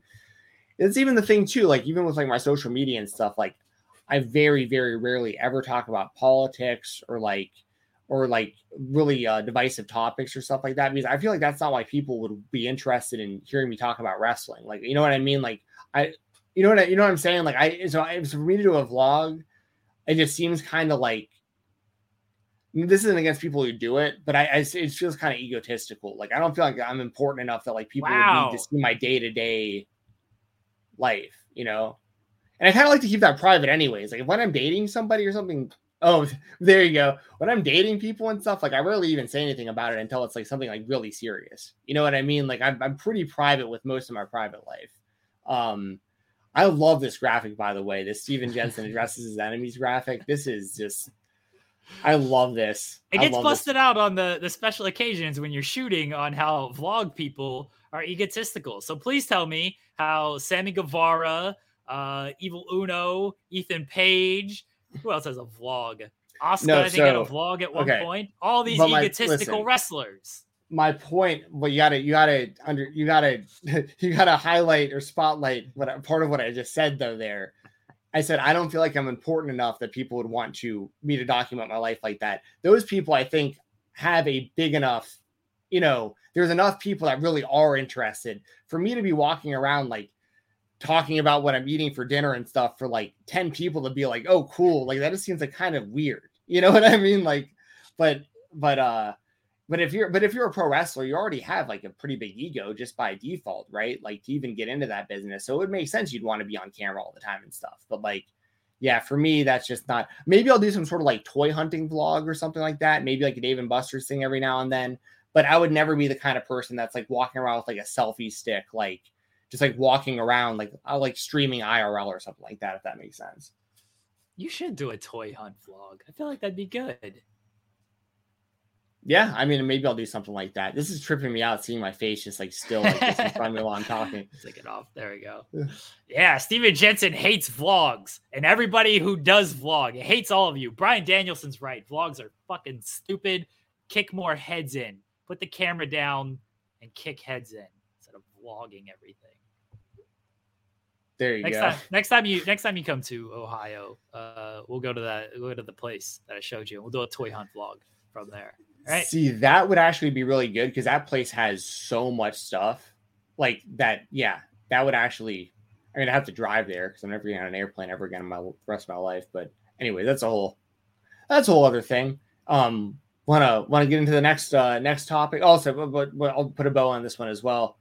Watch Battle Slam when it drops. I'm hoping it's live on Fight TV. I don't know for sure yet if it is or not, but once again, I'll be there live. And I highly recommend checking it out. I think that they put on a really good product. It's something different. It's something that I think is like, there is a good like space for it in the wrestling, landscape. And I think they've been really, really solid shows. I think their last show was their best show they've done so far. I think they're increasingly getting better and better each show. And I think Baron Black versus Speedball is like definitely, if for no other reason, like that I think is a pretty good selling point to check it out. So support Battle Slam. Definitely support Battle Slam. I am looking forward to Baron Black against Speedball. And we'll have results. Jensen he should be there. He'll have interviews. We'll have coverage of those as well. So yeah, should be a good time. And I look forward to hearing your story, your vlog from Battle Slam, Jensen. My indie spotlight is Channing Decker against Mance Warner from Greektown this past week. This aired on Fight TV. Fight TV has this new bundle where you get some matches, like some weekly events or monthly events, both a monthly package that are free as part of this nowadays. Fight TV hook us brothers up, hook some good brothers up with this deal, the subscription deal. Dude, I did watch. I had the hook up there before they switched to Triller. When they started making changes, I lost my people there. But oh man, I had it for a while, man. Cass there was used to solid have year. He does. Well, no. Don't talk about that. Oh, okay. He's got X-Date on that one. All right. He's He's still good. But I got to get his account info then. Yeah, but hook us up. What are we doing, Fight TV? We cover all this stuff. But this from Greektown, I thought this was great. And so I mentioned earlier I was going to talk a little bit about ECW. So Bill Alfonso corners Decker here, and it's full ECW vibe. They even got the brick entranceway for the wrestlers to come out. Mance Warner, as you said, they had big ECW vibes about him. Fonzie's holding up the chair like he would do for Sabu, holding up the chair like he would do for RVD, tossing chairs and everything, setting up tables, everything. Full just like classic ECW style brawl, but it wasn't with ECW people who were in the company 20 years ago.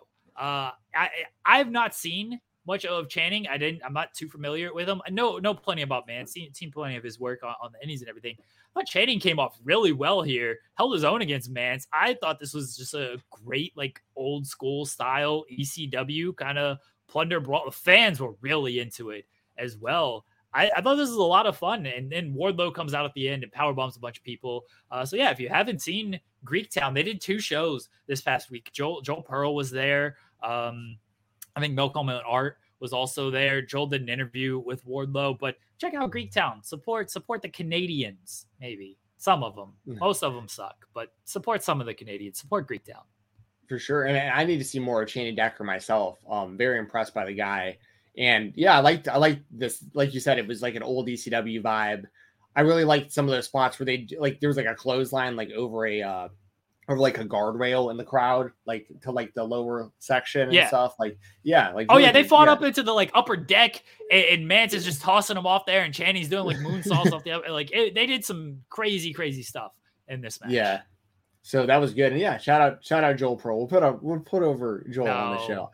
Listen, I'm always so nice to Joel. Everyone else is always like, I mean, I know it's all in good fun, but I think it's cool that Joel is starting to get more stuff like that, going to shows and like getting interviews and stuff, because I know how that feels like to go up, I rarely have anything scheduled ahead of time. I usually just see who's at the shows and just like kind of roll up on them and see if they want to do something on the spot. But and I don't come nearly as prepared because I don't have like I don't know who he brings with him or what, but like it's cool that he gets to set up with like the video and all that stuff, whereas I'm just like I'll just try to get audio on my phone or something the fastest that I can, and just so I think it's cool that he's getting some pretty high quality video interviews and stuff like that going to these shows. That's great. So and Greektown's doing good stuff, man. Like that name value wise, that was a super stacked indie card. And they've been bringing in stuff like that, like big names, really well-known mainstream, wrestling names and stuff, and mixing them in with their local talent and other indie talent and stuff. And Channing Decker, I believe Channing is from around there. I could be wrong, but I think he's local. And that would make sense. Like have him go in there with Mance, tear the house down. Like if you want to make a star out of Channing, and he's going to kind of be your guy, your homegrown kind of star out of Greektown. This is the way you do it. Like you keep putting him in there with like really well-established people and just have him keep holding his own over and over again. He'll organically get over and stay over. He faced Mance, and then he faced Brian Pillman Jr. the next night. Channing. Right. Yep. Joel So Pearl that makes sense. Yeah. So if you haven't checked out the Greektown shows, and if you haven't checked out the new gimmick that Fight's doing, where it's the subscription thing, it's largely a lot of MMA content, but I know they are doing like House of Glory was part of the package, and Greektown's part of the package. So they are ramping up when it comes to weekly wrestling events that aren't, obviously you can still pay the single for the GCW events. I don't think those are ever going to be part of this subscription package, but some other independent promotions are part of this package. So Fight TV is now doing, again, basically a subscription service similar to an IWTV and High Spots. I'm about to say, if you want a subscription-based GCW product, you can watch the Settlement series on IWTV. Use code FIGHTTALK, FIGHTTALK, all is one word, no spaces. Let IWTV know you found out about them through me. Appreciate that. But those are very different GCW shows than the traditional. They ain't they had a spelling bee on the last one. They ain't your big star GCW shows like you typically do. They kind of focus on some other talent and just kind of do whatever the fuck they want because they are running shows out of obligation to IWTV. they're only doing the shows because they are contractually obligated to knock these things out. So you get GCW shows. But they've actually they've been fun for what they need to be. You still got a lot of good talent on them and stuff, but yeah, I got to bounce out and clock in for my shoot job, y'all. Jensen, let everybody know where they can find you at. You can find me on Twitter at FightTalk _ FIGHTTALK _ You can use code FightTalk, as I just mentioned, on independentwrestling.tv. Really appreciate that. Make sure to subscribe right here if you haven't already. Hit the like button. We appreciate all that stuff. And check out my show on Tuesday nights, every Tuesday at 10 p.m. Eastern. Myself and Doug. It's called Live Rounds, and we are live usually for about 2 to 2.5 hours, talking about the whole world of pro wrestling. It's a lot of fun. Y'all might remember him from the RVD Tito for Life channel, which is where we still do the show. But it was Bill and Doug back in the day. Y'all might remember from the early OG days of YouTube. And also make sure to subscribe to FightfulSelect.com. Check out the Spotlight, check out the Weekender, where I cover the world of indie wrestling and then some other kind of random stuff like NXT Level Up and NWA and that kind of stuff as well. Kind of the lesser covered stuff. And a lot of indies, of course, like I said, from the Fightful Select Weekender podcast. So subscribe to Fightful Select. We appreciate that. And also, you know what? I'll give you another plug on the way out here. Get some Fightful merch. There you go. Fightful merch. I just got a new beanie and a new hoodie. I'm wearing my own hoodie right now, but I've got a Fightful hoodie as well. Buy some Fightful merch. Support Fightful. They got some really cool stuff over there. I'm not wearing any Fightful. I'm wearing a Lemon Zawa hoodie. That's what that says. There you go. And also enjoy the interview, y'all. It's me and Mose. We're talking about KOBK, Die Young. It aired last night on IWTV or independentwrestling.tv, the platform we were just talking about. Me and him basically are previewing the show. So if you haven't seen the show yet, listen to this interview. You're going to get hyped up. We go through all the matches and highlight all the talent. And after this show ends, you can pop over to IWTV, pop in code Fight Talk, and watch the show. Enjoy it. You guys have a good day. There you go. Appreciate it, Steven Jensen. Enjoy the shoot job. Good luck. Have fun. Guys, we will head over to the Creator Spotlight. There we go. There's the dad book. We head over to the Creator Spotlight. I was not part of this interview. Steven Jensen said he had no use for me, and he did not and didn't want me on it. Mose also said, I've talked to Jeremy. I don't like his line of questioning. He presses too hard. I was too much of a journalist for Mose, and he did not want me to be part of this interview. I'm just kidding. I could not make it. The timing, the scheduling just didn't work out to where I was there. So Steven Jensen solo working with Mose, who has now been on the show 3 times. 3-time guest Mose. He's a great guy. Go support what he's doing at KOBK. All his commentary work that he does on IWTV as well. Mose is great. I hope everyone enjoys this interview with Mose of KOBK. Welcome to the Creator Spotlight right here on the Spotlight. I, as always, am Steven Jensen, and usually I'm joined by Jeremy Lambert. Couldn't make it tonight to record this interview because this is being recorded on Tuesday, the 18th of October. And of course, there is AEW tonight as well as NXT. So the Fightful staff has to be, a busy night for the Fightful staff. And I was like, you know what? We still got to get Mose. I got to get Mose tonight because we have KOBK, Die Young. That's dropping at the time of us talking tomorrow, but you guys were all here at the morning after. So basically the timing of this works perfect because the show's going to drop on IWTV Wednesday night. You're going to hear this Thursday morning and you can watch the show right after you hear us talking about it. So please do. Yes, lines up perfect. That's enough about that. I am joined once again by a man that is very well known here on the Spotlight, a multiple time guest. I think is this the third time we've had you on this show? I think, yeah. Allen Iverson 3, I think. You're the first three-peat. You're the Alex Cologne of Let's go. There you go. Of the Spotlight. And yeah, so it's Jumpin' Johnny Mosley, aka Mose, aka my friend John Mosley. Welcome back, man. How you been? Good, man. Yeah, happy to be back. Shout out Alex Cologne, always. Yeah, man, it's been busy year. Been a really good year, coming off a busy weekend. Our show Saturday, action fair-ish kind of show is out in the field Friday, and then NGW Sunday. So yeah, it's been like I just slept like all day yesterday. It was pretty wicked. Yeah, man. Well, yeah, you got a lot going on. Obviously, if you don't know Mose already, he is a commentator, a ring announcer, a promoter. I don't even want to say a jack of all trades, more almost becoming more of a king of all trades at a lot of these things because we're seeing this guy popping up on GCW doing big things, man. You're rocking the GCW hat right now as we speak. Yeah. Before we get into KOBK and what you got coming up and what the fans can look forward to on IWTV, let the people know since the last time we talked, kind of some of your experiences. You know, working GCW, we had to see each other in person for the first time in forever in Atlanta, which was awesome. Cool. Yeah, so like how's it been, you know, doing some GCW shows? And I mean, you've been super busy, like working all over the place for a whole bunch of different companies since we last talked on here. Yeah, man. Yeah, definitely staying busy. That was a pretty crazy weekend. I've actually done three GCW shows, one being the Settlement Series show in Chicago. And then, of course, that weekend in Charlotte and Atlanta back to back. It was really cool, man. Yeah, I got to see you. I've been forever. It was cool. Got to commentate at Center Stage, which being obviously a big Southern wrestling fan, like that was really cool. I got to call matches for not just Brett Eisen, my boy, but also Sean Campbell, our young gun. So it was really cool, man. Like that's definitely been a serious highlight of this year. It's been a great year. I'm going to do a couple more Settlement Series before the year's out. Maybe some legit, or I shouldn't say legit, but just straight up GCW branded shows. We'll see, man. It was cool, man. It was cool. I got to call some stuff a Prazak. That was pretty wicked.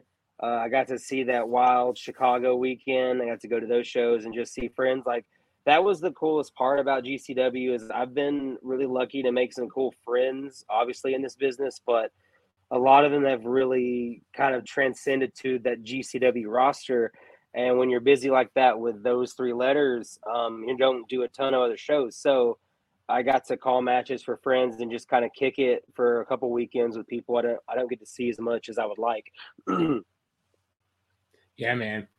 That's awesome. Great stuff. It's always cool. Every time we talk on here, it's like new stuff going on, new experiences, more experience doing a whole bunch of different stuff. I mean, at this point now, you're promoting your third show. We have KOBK. Well, you've already promoted the third show. Yeah, we're going to be able to watch it here soon. It is KOBK, Kill or Be Killed. That is Die Young is the name of the show. It's going to be airing on IWTV. It airs. Well, it's available right now when you're hearing this. Yeah, you can use code Fight Talk FIGHT all as one word, no spaces. And when you use that code, it just lets IWTV know that you're hearing about the platform from me. And I appreciate when y'all use that. And yeah, I mean, I just want to run down this card with you, man, and highlight some of this talent if you're down. Would love to. It was I honestly feel it's our best show to date. Of course, the first one, the sold out, we're bringing that back in January. But yeah, I think match to match, our best show to date. Incredible locker room.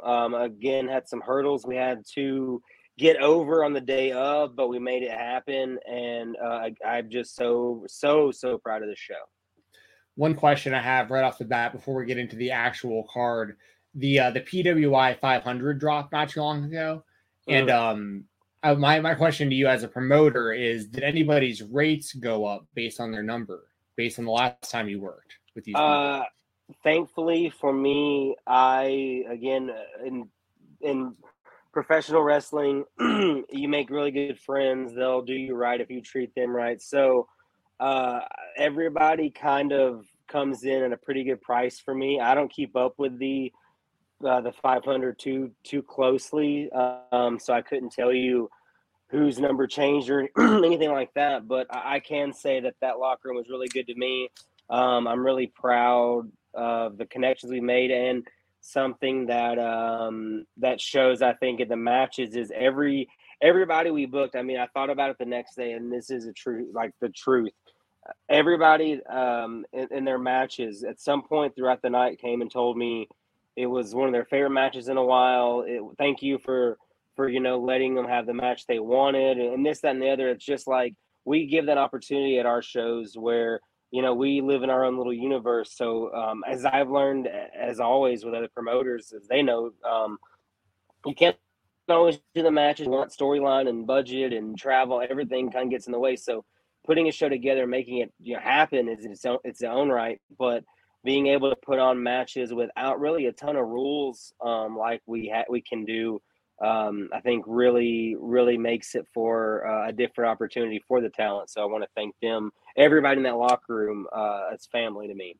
Yeah, absolutely. And obviously I was kidding about the rates. We were talking about that on some previous shows, just about how that the joke is always like when the PWI 500 comes out, everyone's rates start going up. And I figured with you being a promoter now, like, if you'd noticed any of that. But no, I know that these are your people that are doing these shows with you, man. So I know it's nothing but love coming from the talent and from you doing these shows. I mean, the whole thing, for people who may have missed it, we've had Mo's on multiple times, and we've talked about the previous KOPK shows, and this whole thing stems from a group of like-minded friends, wrestlers, you as like a promoter, commentator, manager, like a group of friends and individuals traveling together and working all over the place. And then like that, so it makes sense that the locker room vibe would be like that of a family type vibe, because otherwise you probably wouldn't want them on the show for any reason. Exactly. Yeah. It's something I don't have to worry about. It's always the production. That's the stuff I worry about. I know in the ring, in the matches, that's going to be breezy.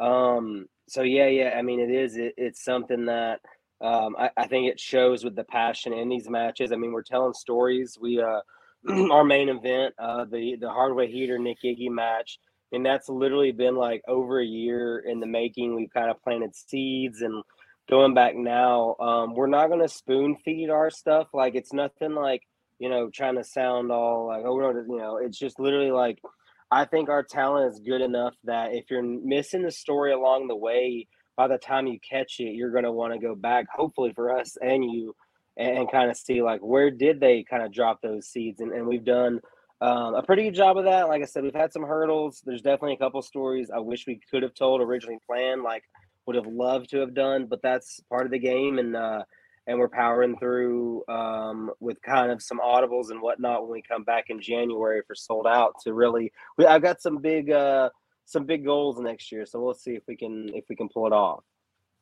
Awesome, man. Well, let's go through the show a little bit, because I am very excited to watch this. I was hoping that you would have it on IWTV live to watch, but I also know that sometimes it just makes more sense for a lot of reasons to do the tape version. And if you want to elaborate on that, you can, but I know that like there's reasons, like there's definitely pros and cons to doing live versus doing tape.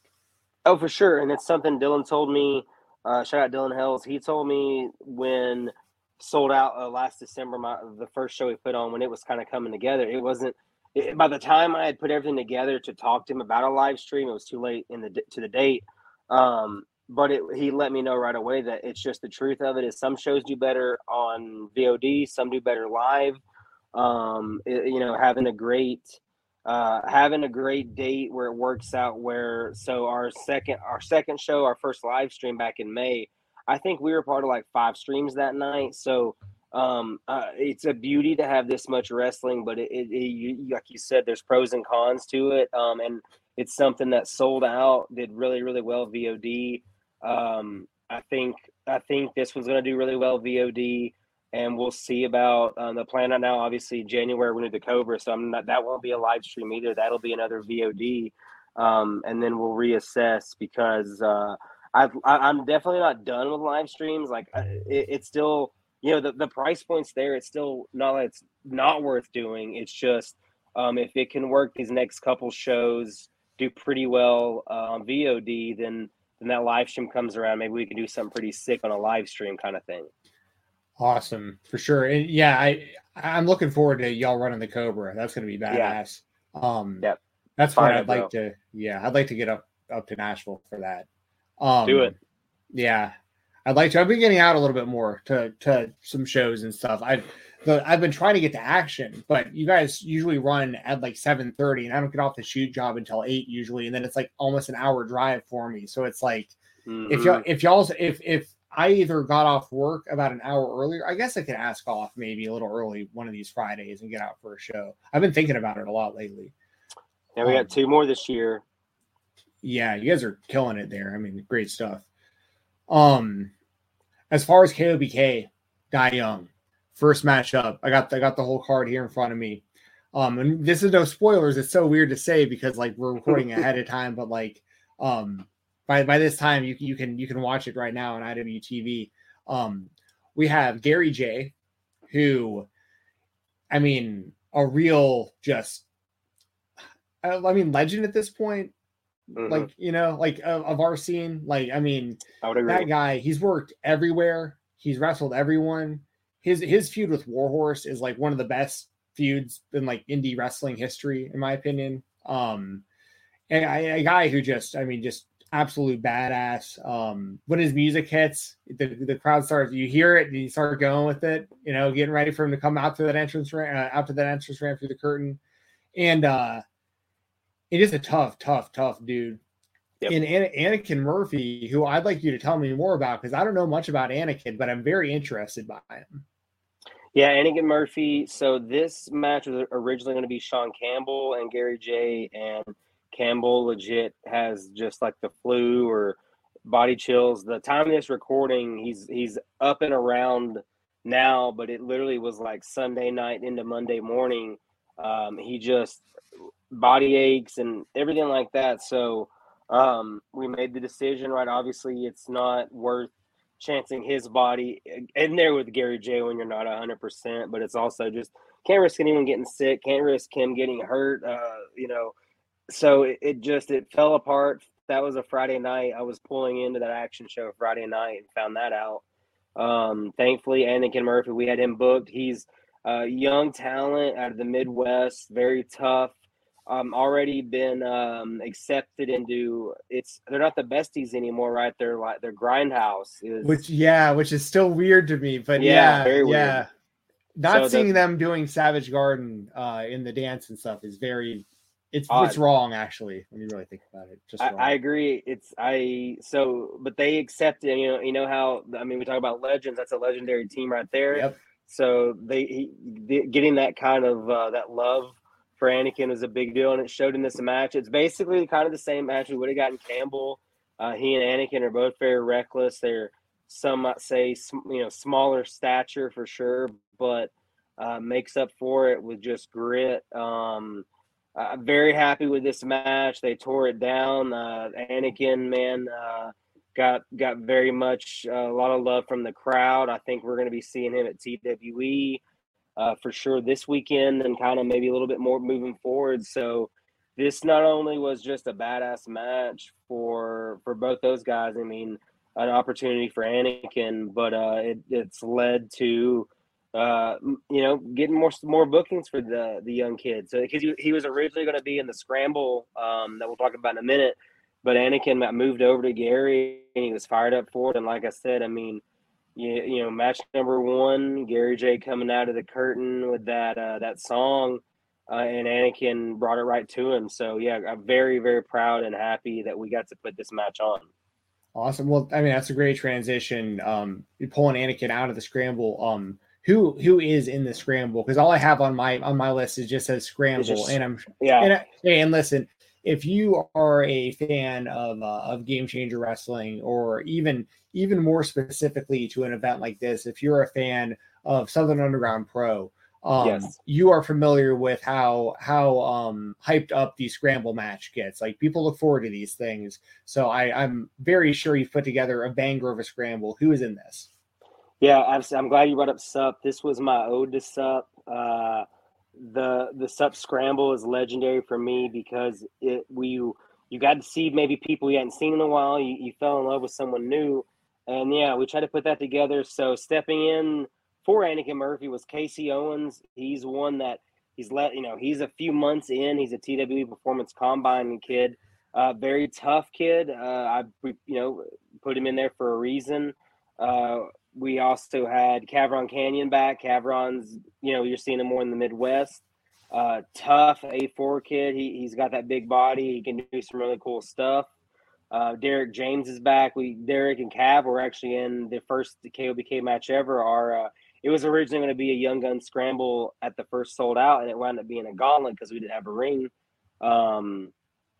So we had Derek back again, young.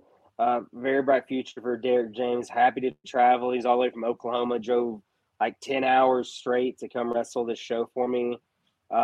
We had Rico. Rico Gonzalez. You're seeing all over. You mentioned Settlement Series and GCW. Rico's had a fantastic year action wrestling as well. Just a star, like an absolute star is Rico. As is Finesse. I almost said it's totally plastic Finesse. I know it's the same way. Very few matches. I think this was match 5 for Finesse. A Crux student, a Carry Awful student, somebody that you will see everywhere. Like once Finesse is on Big Gay Brunch, man, like it's just gonna be a skyrocket because already working the cameras right, already just putting on like everything Finesse does in the ring is so smooth. So definitely eyes out for Totally Plastic Finesse. And finally, Damian Turner, one we've seen the South a bunch this year. Very great skill set, overlooked talent for sure, because he is very technically sound and one that anytime I can get Damian on a show, I'm happy to see him because of how good he is with the crowd and smooth in the ring. I love it. I'm looking forward to some breakout stars coming out of that scramble match. I'm sure that'll be an absolute banger. Next one we got on the list here, we got Carry Awful versus Derek Neal. This will be pretty much a hoss fight. I mean, like Carrie is pretty versatile, but like Derek Neal just like beats people down. This is a very interesting matchup for me. Carrie, I feel like we don't see as often anymore. Right. But he means a lot, especially to like the Southeast scene, especially with all the people he's trained and his influence with a very, very highly respected person in the scene. And Derek Neal is a dude who just, like I said, I know there was that whole kind of movement to get him a look in the NWA a while back. And I don't know how he didn't. Like he would have been just so money for a brand like that. But he would work anywhere. Like I think that he still has so much untapped potential. He's so good. And he's one of those guys that anytime you talk to if I ever talk to Cabana Man Dan or Adam Priest or any of those guys, and I'm just like, hey, do you want to throw out some names of people like that maybe aren't getting enough love that you want to get out there? Derek Neal's name always comes up immediately, so like he's a dude who this is a great matchup. This is great booking right here, putting this one together. And what should the fans expect out of this? Exactly what you think was just two talents, two people that known each other for years. As much as you said, Carrie means so much to a lot of us. Derek's the same way. Derek's the one that taught Carrie a lot of stuff in this business. Carrie would ask Derek questions early in his career. So it goes back, years, a decade probably, or more with these two, and it lived up to it. The crowd it's hard having this many really good matches, as weird as that is to say, because you're trying not to kill the crowd, but you're also trying to, everything I want it to feel like a main event, even though a lot of people say you don't want that. You want it to crescendo that main event. But I looked at this card by the time we had it that we have a lot of like just scraps, and it's like a boxing card. You're not going to be upset if you might be tired, but you're not going to be upset if every match leading to that main event is a sick knockout or something like that. You're going to ride with what you're given, good storytelling and whatnot. So this was a weird spot to put it, 3, but it was, man. They took it to each other, very hard hitting, crazy, just slugfest that I think a lot of people are going to really enjoy it. And again, it's one that whatever you think it is, like they lived up and maybe exceeded some expectations with what they brought. I love it, man. I love it. And I didn't know that Derek and Kerry went back that far. So that's very interesting for me. Good stuff. Another, there's another like back-to-back, just absolute banger, Luther X and Joe Black. So, it's like, I can echo a lot of the same stuff I feel like we just said about just like, expect these guys to just beat each other down. Joe Black, like, I'll always bring this up when we talk about a KOBK show, but the stuff between himself and Brett Eisen when your promotion started really set the tone and like really, I don't want to say put over Joe Black because he was, we already know, like, you know what I mean? But like within the kind of universe you're creating in KOBK, Joe Black immediately became like incredibly relevant by being involved with Brett Eisen right off the bat within the story with like the beads and everything. And it was just, so Joe Black means a lot to the promotion, and Luther X, a member of KOBK. So obviously means a lot to the brand. And these are both guys who like a loss doesn't hurt either guy, but like big wins mean a lot right now for both guys as well. So like this is a matchup that I once again, very, very smart booking in my opinion. This was one, both these matches actually, the behind the scenes on this are, so Brett has stepped away. I don't want to say he's retired, but the plan right now is Brett has no plans to wrestle a match anytime, in the near future. He's got his body's beat up. He's just kind of in a rhythm right now of real life, and things are going well. And it's not worth being in a car for X amount of hours just to, be beat up even more in the ring. So these matches were originally, it was going to be, I believe we're going to do Luther and Kerry because it was going to be Joe Black and Brett Eisen too. This was going to be the big rematch in a ring. What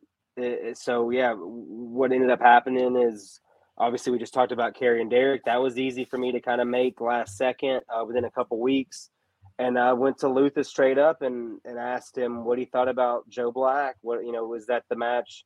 I knew it was something he was interested in, but I didn't know how much it meant to him. And it was basically, if we could make this happen, if he could get that match for Joe, because, like you said, Joe's been through a lot of wars. He's put a lot of miles in that body. There's going to be a day when Joe Black's not going to be wrestling anymore. So for Luther to get this match when Joe is at the level he's at right now and still in the game meant a lot to all of us. And this is no BS. The match of the night, the absolute match of the night. The main event was incredible. We'll talk about that. But this one, people were living and dying in that live crowd. I got to do commentary with Hardway here on this one, and we laid out a lot where you could just hear the violence, hear Luther and Joe talking to each other. This was maybe the best match. Honestly, it might be the best match we put on in our 3 shows. Like, it's that good. Wow. Yeah, it's that good. That's the one I'm very excited. And the way it worked out with us going on at 10 Eastern or last night at this point, people are going to stay up too long to see this one. And I think that they'll want to stick around. It could have been the main event. It's that good. I can't wait for people to see it. So proud of Luther X. Thank Joe Black more than anything I can say, because he brought some real legitimacy of his brand to us and vice versa. So yeah, without a doubt, highlight this match when you can and go see it.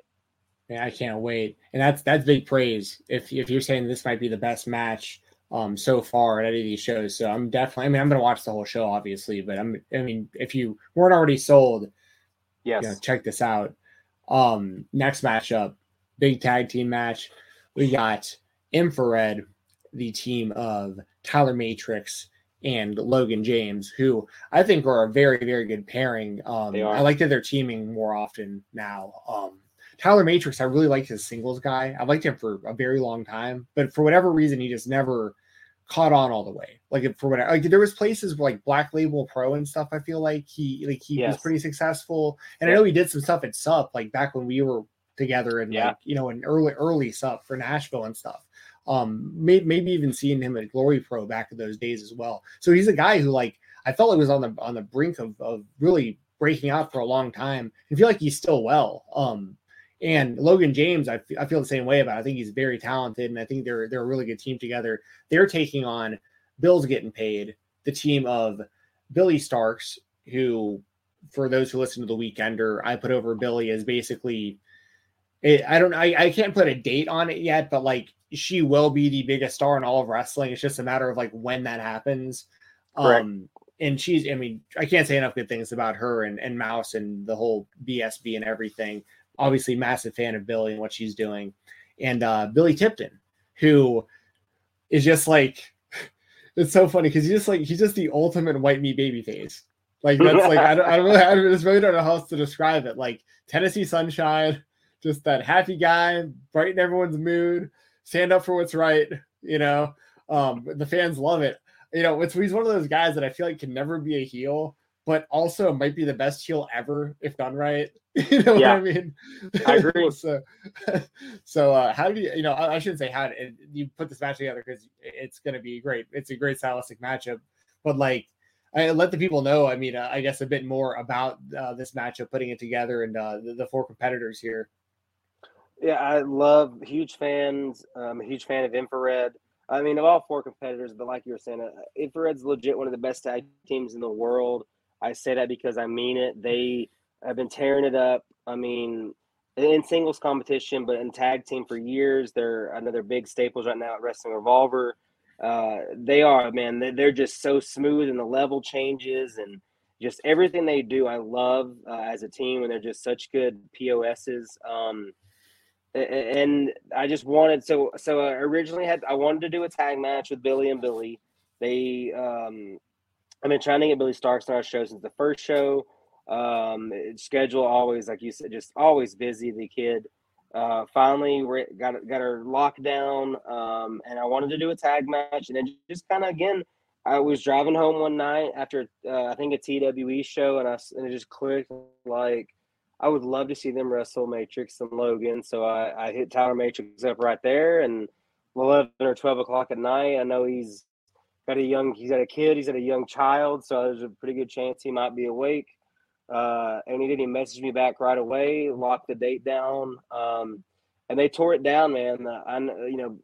Billy Starks has known Infrared for years, so it was a cool match for her. It was a cool match for them. It's a cool match for Billy Tipton because he's wrestled singles matches with Logan and Matrix along this year and a half he's been in the business. So this was kind of a measuring stick for him to figure out and feel how better he's gotten. So it was good for everybody. A wild match. I hated placing it right after that slugfest, but at the same time, it ended up being such a different match that I think it ended up it's a war of attrition in match 4.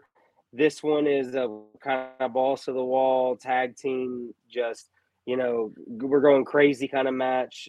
So two very different things, but two matches again that could have been main events on a lot of other shows. So hopefully if you've stuck around through 4 matches and you're going, when am I going to get some dumb spots, like this is your match, the tag team match. Enjoy. Hell yeah. Next one we got here. So it's just I'm gonna double check. Yeah, you just said it just says Ace versus Kevin. I'm assuming you're talking about Eric Royal. But Kevin Ryan, of course, and Ace God, Eric Royal. Yeah, so this is another one. Especially if you're a fan of action wrestling, this is a matchup for you. I mean, speaking of, I mean, Eric Royal that's pretty much like when I think of him, I feel like he's synonymous with action, based on, his title run and his longevity in that promotion and everything.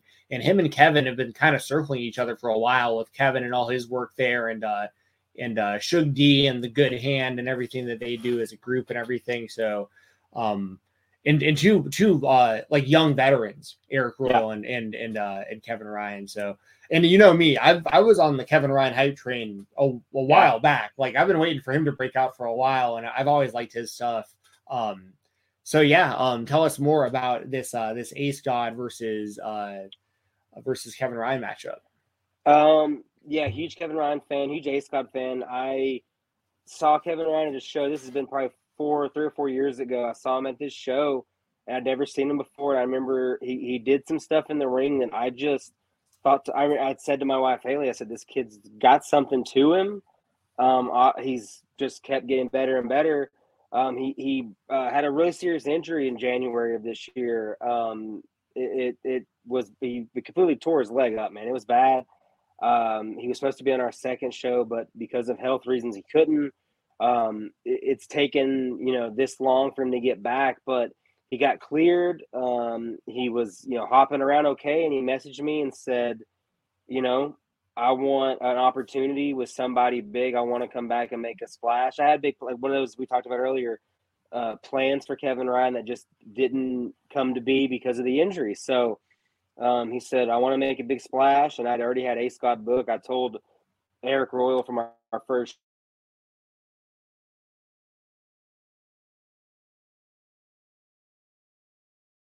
I can get Ace God. He's never has a bad match. He's had 3 very different matches so far for us. He's had Tyler Matrix, our first show, he and Anthony Henry show 2, and Kevin Ryan show 3. So 3 very different matches, 3 very different competitors at different parts of their careers, and each one is just so good in different ways. This one was wild, great storytelling. Very proud of Kevin Ryan, man, to come back from that injury. He's had some big life changes this year outside of that injury. So he came back, wanted this match. I said, what about Ace? He said, I would absolutely love that. Ace was all about it. And again, this was one that this was kind of a little bit of a not quite the match I expected. I thought it might be a little different. They tell a great story, man. Like, they really do. I think one of Kevin's best matches for sure in a while because of the injury and just his schedule. But one of my favorite Kevin Ryan matches. And again, Ace proves why he's so good. This will be one that, it's a long show for sure, but you stick with us. And I think you'll be surprised by the emotion in this match. I love it. After that, we got, in my opinion, and the opinion of a lot of others, and I don't want to put words in your mouth, but I think you'd agree as well. Arguably the best technical wrestler in the game right now, Adam Priest. Any style. Yeah. He really is. And he's getting the DDT back there with just a solid, just DDT finisher. I love that. And also Battle Slam legend. This man is just coming out and just showing up everybody at these Battle Slam events. And I've gotten the opportunity to get to know him a little bit better now, seeing him in person and talking to him in person a little bit more recently. And he's just a great dude. I shouldn't say that because it depends on where, it depends on which fans are listening to me right now, because depending on where you are, he's either the most loved guy in the world or the most hated guy in the world. But yes, I'm a huge fan of Adam Priest. And he's another guy who I just feel like hasn't even reached close to his potential yet. Like, he's already so incredibly good. And speaking of potential, that's going to be fulfilled over time. His opponent, Brogan Finley. I want to say I wasn't there live, but I know I was watching on IWTV. We were watching this dude when he was having like his third, fifth match and stuff. And it's like, and I just remember knowing, or you, I think, even telling me, like, he's actually Fit Finley's kid. And I was like, really? And he's that good after 5 matches? Like, this is pretty exciting. And now we're seeing him already so much better. And he recently turned as well. He beat up was it Bobby Flacco that he turned on recently? Yeah, Well, because that's right, because Flacco like accidentally hit him, and then he like hit him in the back, and then bailed on their match. So this is a great matchup because Brogan is just like, once again, he's probably one of, if not like probably the biggest like hidden secret in wrestling. I feel like, as far as like the people who know, but like I feel like it's not even really out there too much that like this kid exists. Like you know what I'm saying? Like, it's one of those things, like he's gonna be such a massissive star. For sure. So, and then Adam Priest. I mean, like I said, like just great match, any style. How did you even think to put this one together? Because I think it's a very, very good matchup as well. And if you want to elaborate more on Priest and Brogan. Yeah, absolutely. I'm with you on Priest. I obviously with you, I'm a little more honest, kind of behind the scenes stuff than I am a lot of anywhere else really. But I'm a really good friend of mine. I've gotten to know Priest really well, and he's someone, like you said, one of the best in the world. Could be and should be on television weekly right now. And Brogan is someone I've gotten really close with. It's really cool to say, how tight me and Brogan have gotten. He's one that he could live off that last name, but he's happy to grind. He wants to get in the car and make towns and put on good matches and really earn it. I mean, he really does. So this one just came to me. I think I was at an action show. I had Priest and Brogan booked separately, and it just hit me like, why don't I have them fight each other? So I asked. They both had matches earlier that night, and I went up to them separately. Hey, do you want to do this? Cool. Hey, you want to do that? Cool. And it happened, and it's one of my favorite matches of the night. They do everything you want those two to do. They have a lot of fun. I mean, you can tell they have a lot of fun in there together, which is always a good thing to see. I think this is one, like you were saying, a lot of people will watch this one, and I think they're gonna have a lot of fun with it because they brought it, man. Priest and Brogan both brought it and met each other at a really good time for each, because Priest, man, he's just so good, and Brogan, because of that match, even as good as he was, is a little bit better already. Awesome. I'm really looking forward to that one. After that, we got Shug D, and it just says Pete. This is, in fact, Pete Youngblood, correct? It is. I'm not going to say a lot. This was a little bit of a surprise. Okay. Some things transpired there, but it's no secret on Twitter now. Pete Youngblood, he's back. He had a little sabbatical. But yeah, I won't say a lot about this because some things happen and we get into it, and it was a lot of fun. Yeah. Okay. We'll just highlight a little bit. Shug D, obviously, don't call him Pineapple Pete, but if you're only familiar with him as that, I would highly recommend checking out all of his work outside of that, because the man can talk. I mean, they on the microphone, on commentary, on ring announcing. I've seen him do it all. Great in the ring, just very selfless. As much as his character, well, actually, depending on who it is, he'll be selfless and help someone like Kevin Ryan win a battle royal. But also, like, he's trying to get his right now too. Like the good hand, they have their mission. But and then on the flip side, I'll just say Pete Youngblood. I'm like I don't want to say a day one, because like I wasn't in there training, with Newman and those guys. But like the first time I saw him was very, very early on, and I was like, before I even saw this guy wrestle, based on the look alone, I was like, I'm with this guy. I like whatever's going on with this guy. It's similar vibes. Where like the two very different people, but like it was the same feeling I got with Merc, when I was like, there's something just off about this guy, but I like it, and of course, shout out to Jaden Newman, and Jaden has spoken very highly when I've interviewed him about Youngblood. And once again, Youngblood is a guy who just, the more reps he gets and the better he gets. Like, I think that I think he's gonna like really find a spot in the wrestling world doing something. Like, I really do. I'm a fan. So I'm excited, or very interested, to see how this match takes place. Because when you sent me the match listing, I like looked to see like in like any of the graphics or anything, and I was like, he's got to be talking about Pete Youngblood. How this even happened? So, okay.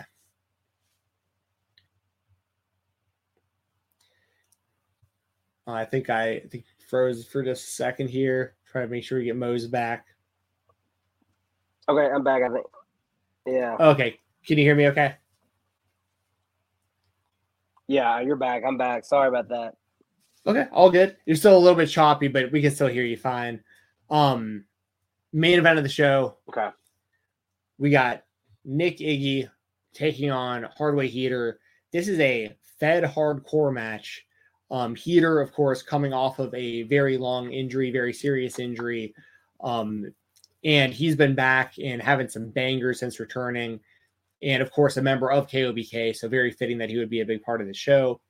Nick Iggy, a part of the Last Laugh. I really like what they did throughout Uncharted Territory and what they're doing right now in everywhere that they're popping up. I think it's given a whole new life to Nick Iggy in just like his whole career, really, like just being just something different than the Carnies and him doing his own thing, but also having a group around him, and the group makes sense. And I think it's helping get the other members of the group over as well. Like, I think it's working really well for everybody. Like Hunter Drake has totally transformed since the Talladega Nights days. Yep. I mean, Kenzie Page, Dylan McQueen. I mean, just it's very well done so far, in my opinion. So I'm very excited to see how this match goes down and let the people know how this came together and what a Fed hardcore match actually is. Yeah, so the Fed hardcore match, basically no gusset plates, no glass, no death match. It's if it wasn't used on an episode of Raw in '98, you cannot use it in this match. I love that. Yeah, it's like I said, this is a story we've been building since our first show. That was Iggy's stipulation, right? It was Iggy's stipulation. So he said he talked all this talk and said that he'll wrestle anybody I put in front of him because he's undefeated. He is undefeated. He beat Cole Radrick at our first show, and then he beat Billy Tipton at our second show, Blood on My Jeans. So, and in that show, Blood on My Jeans, he went for he had a little light tube spot where he went for it and he took the light tube out of the socket and acted like he was going to hit Billy, and then he put it back in. It was just, he's kind of been dancing around it. So I tried to make him have a death match with Heater.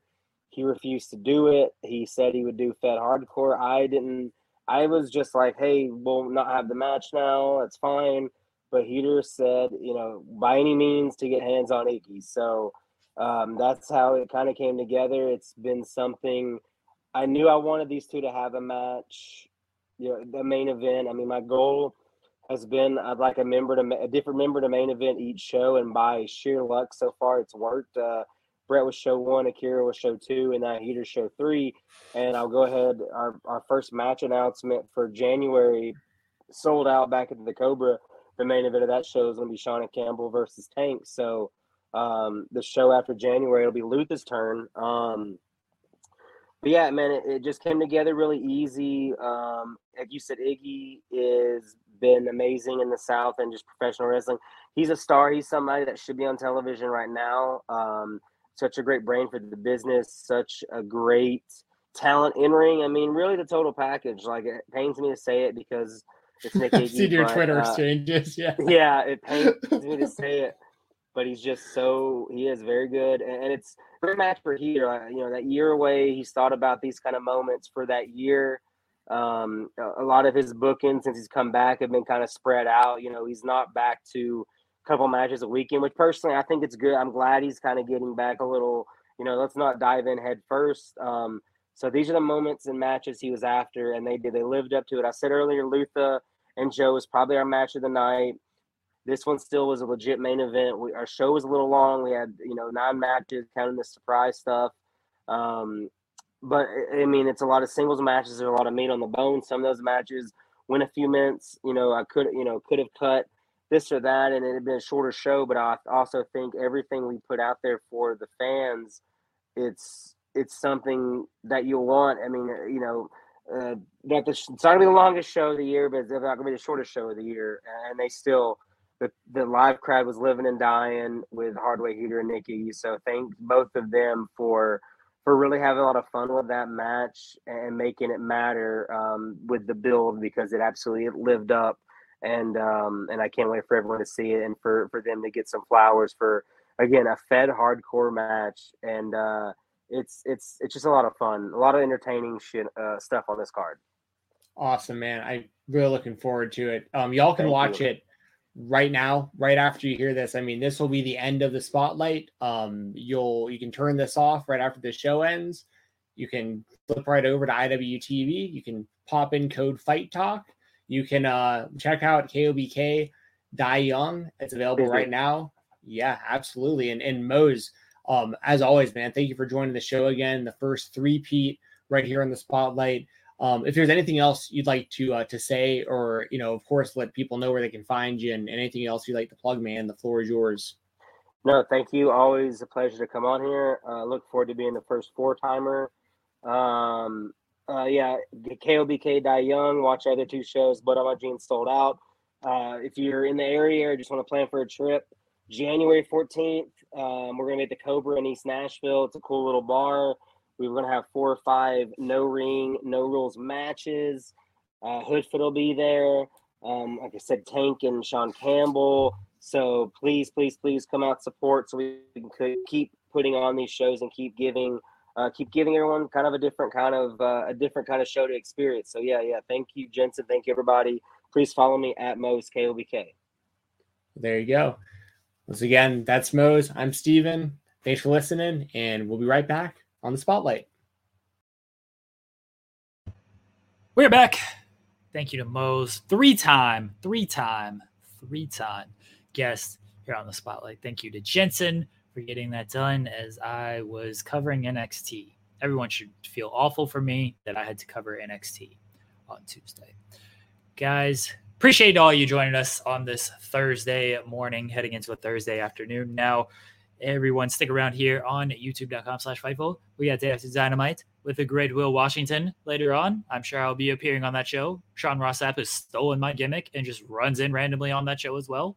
He'll be reviewing. It's not technically the day after Dynamite. It's 2 days after Dynamite. We'll see if Will changes the name of the show, because I think we could get sued for false advertising because it's not the day after. I hope he reviews Evil Uno's show, actually. That's what he should do. He should review Evil Uno's show with the live scissoring celebration and Brandon Cutler beating MJF and the show ending 45 minutes early. That's the show Will Washington should review. Guys, go over to Fightful.com. We got a bunch of stories up today. Head over to FightfulOverbooked.com. That is our secondary YouTube channel that I contribute to and allegedly run. The latest episode of the series is up today, looking at CM Punk in his match, the first match against Jon Moxley. There's one more episode of this series, of the series with CM Punk and his road to the AEW World title, which he has won the title, but now lost the title, and he has one more match against Jon Moxley. What could be his last AEW match ever? We shall find out. So check out the series. It's like a 10-minute video, deep dive breakdown on really the story arc of CM Punk. We also have a new episode of The Gauntlet looking at big surprise returns with Riccacino up there. So go check that out. New content daily over on Fightful Overbooked. FightfulOverbooked.com. Head over there. Check us out. Give us a follow. Give us a subscription. Give us some thumbs up. We appreciate that. Thanks everybody for joining us. We'll be back next week on the Spotlight, covering all the world of professional wrestling. We have Ella J in the Creator Spotlight next week. She's fantastic. She contributed to the PWI Women's 150, which comes out next week. So I'm sure the banter around that and the discourse around that will be tremendous on Twitter. And she also talked about all the jobs she has. She's full-time in the world of wrestling right now. Talked about working on Gall TV with Mickey James and things like that. Ella J is great. Everyone come back next week to listen to our interview with Ella J. Guys, we'll be back next week. Go to Fightful.com. Stick here, youtube.com/Fightful. Go over to FightfulOverbooked.com. All things Fightful. Enjoy your Thursday, everyone. Goodbye, people.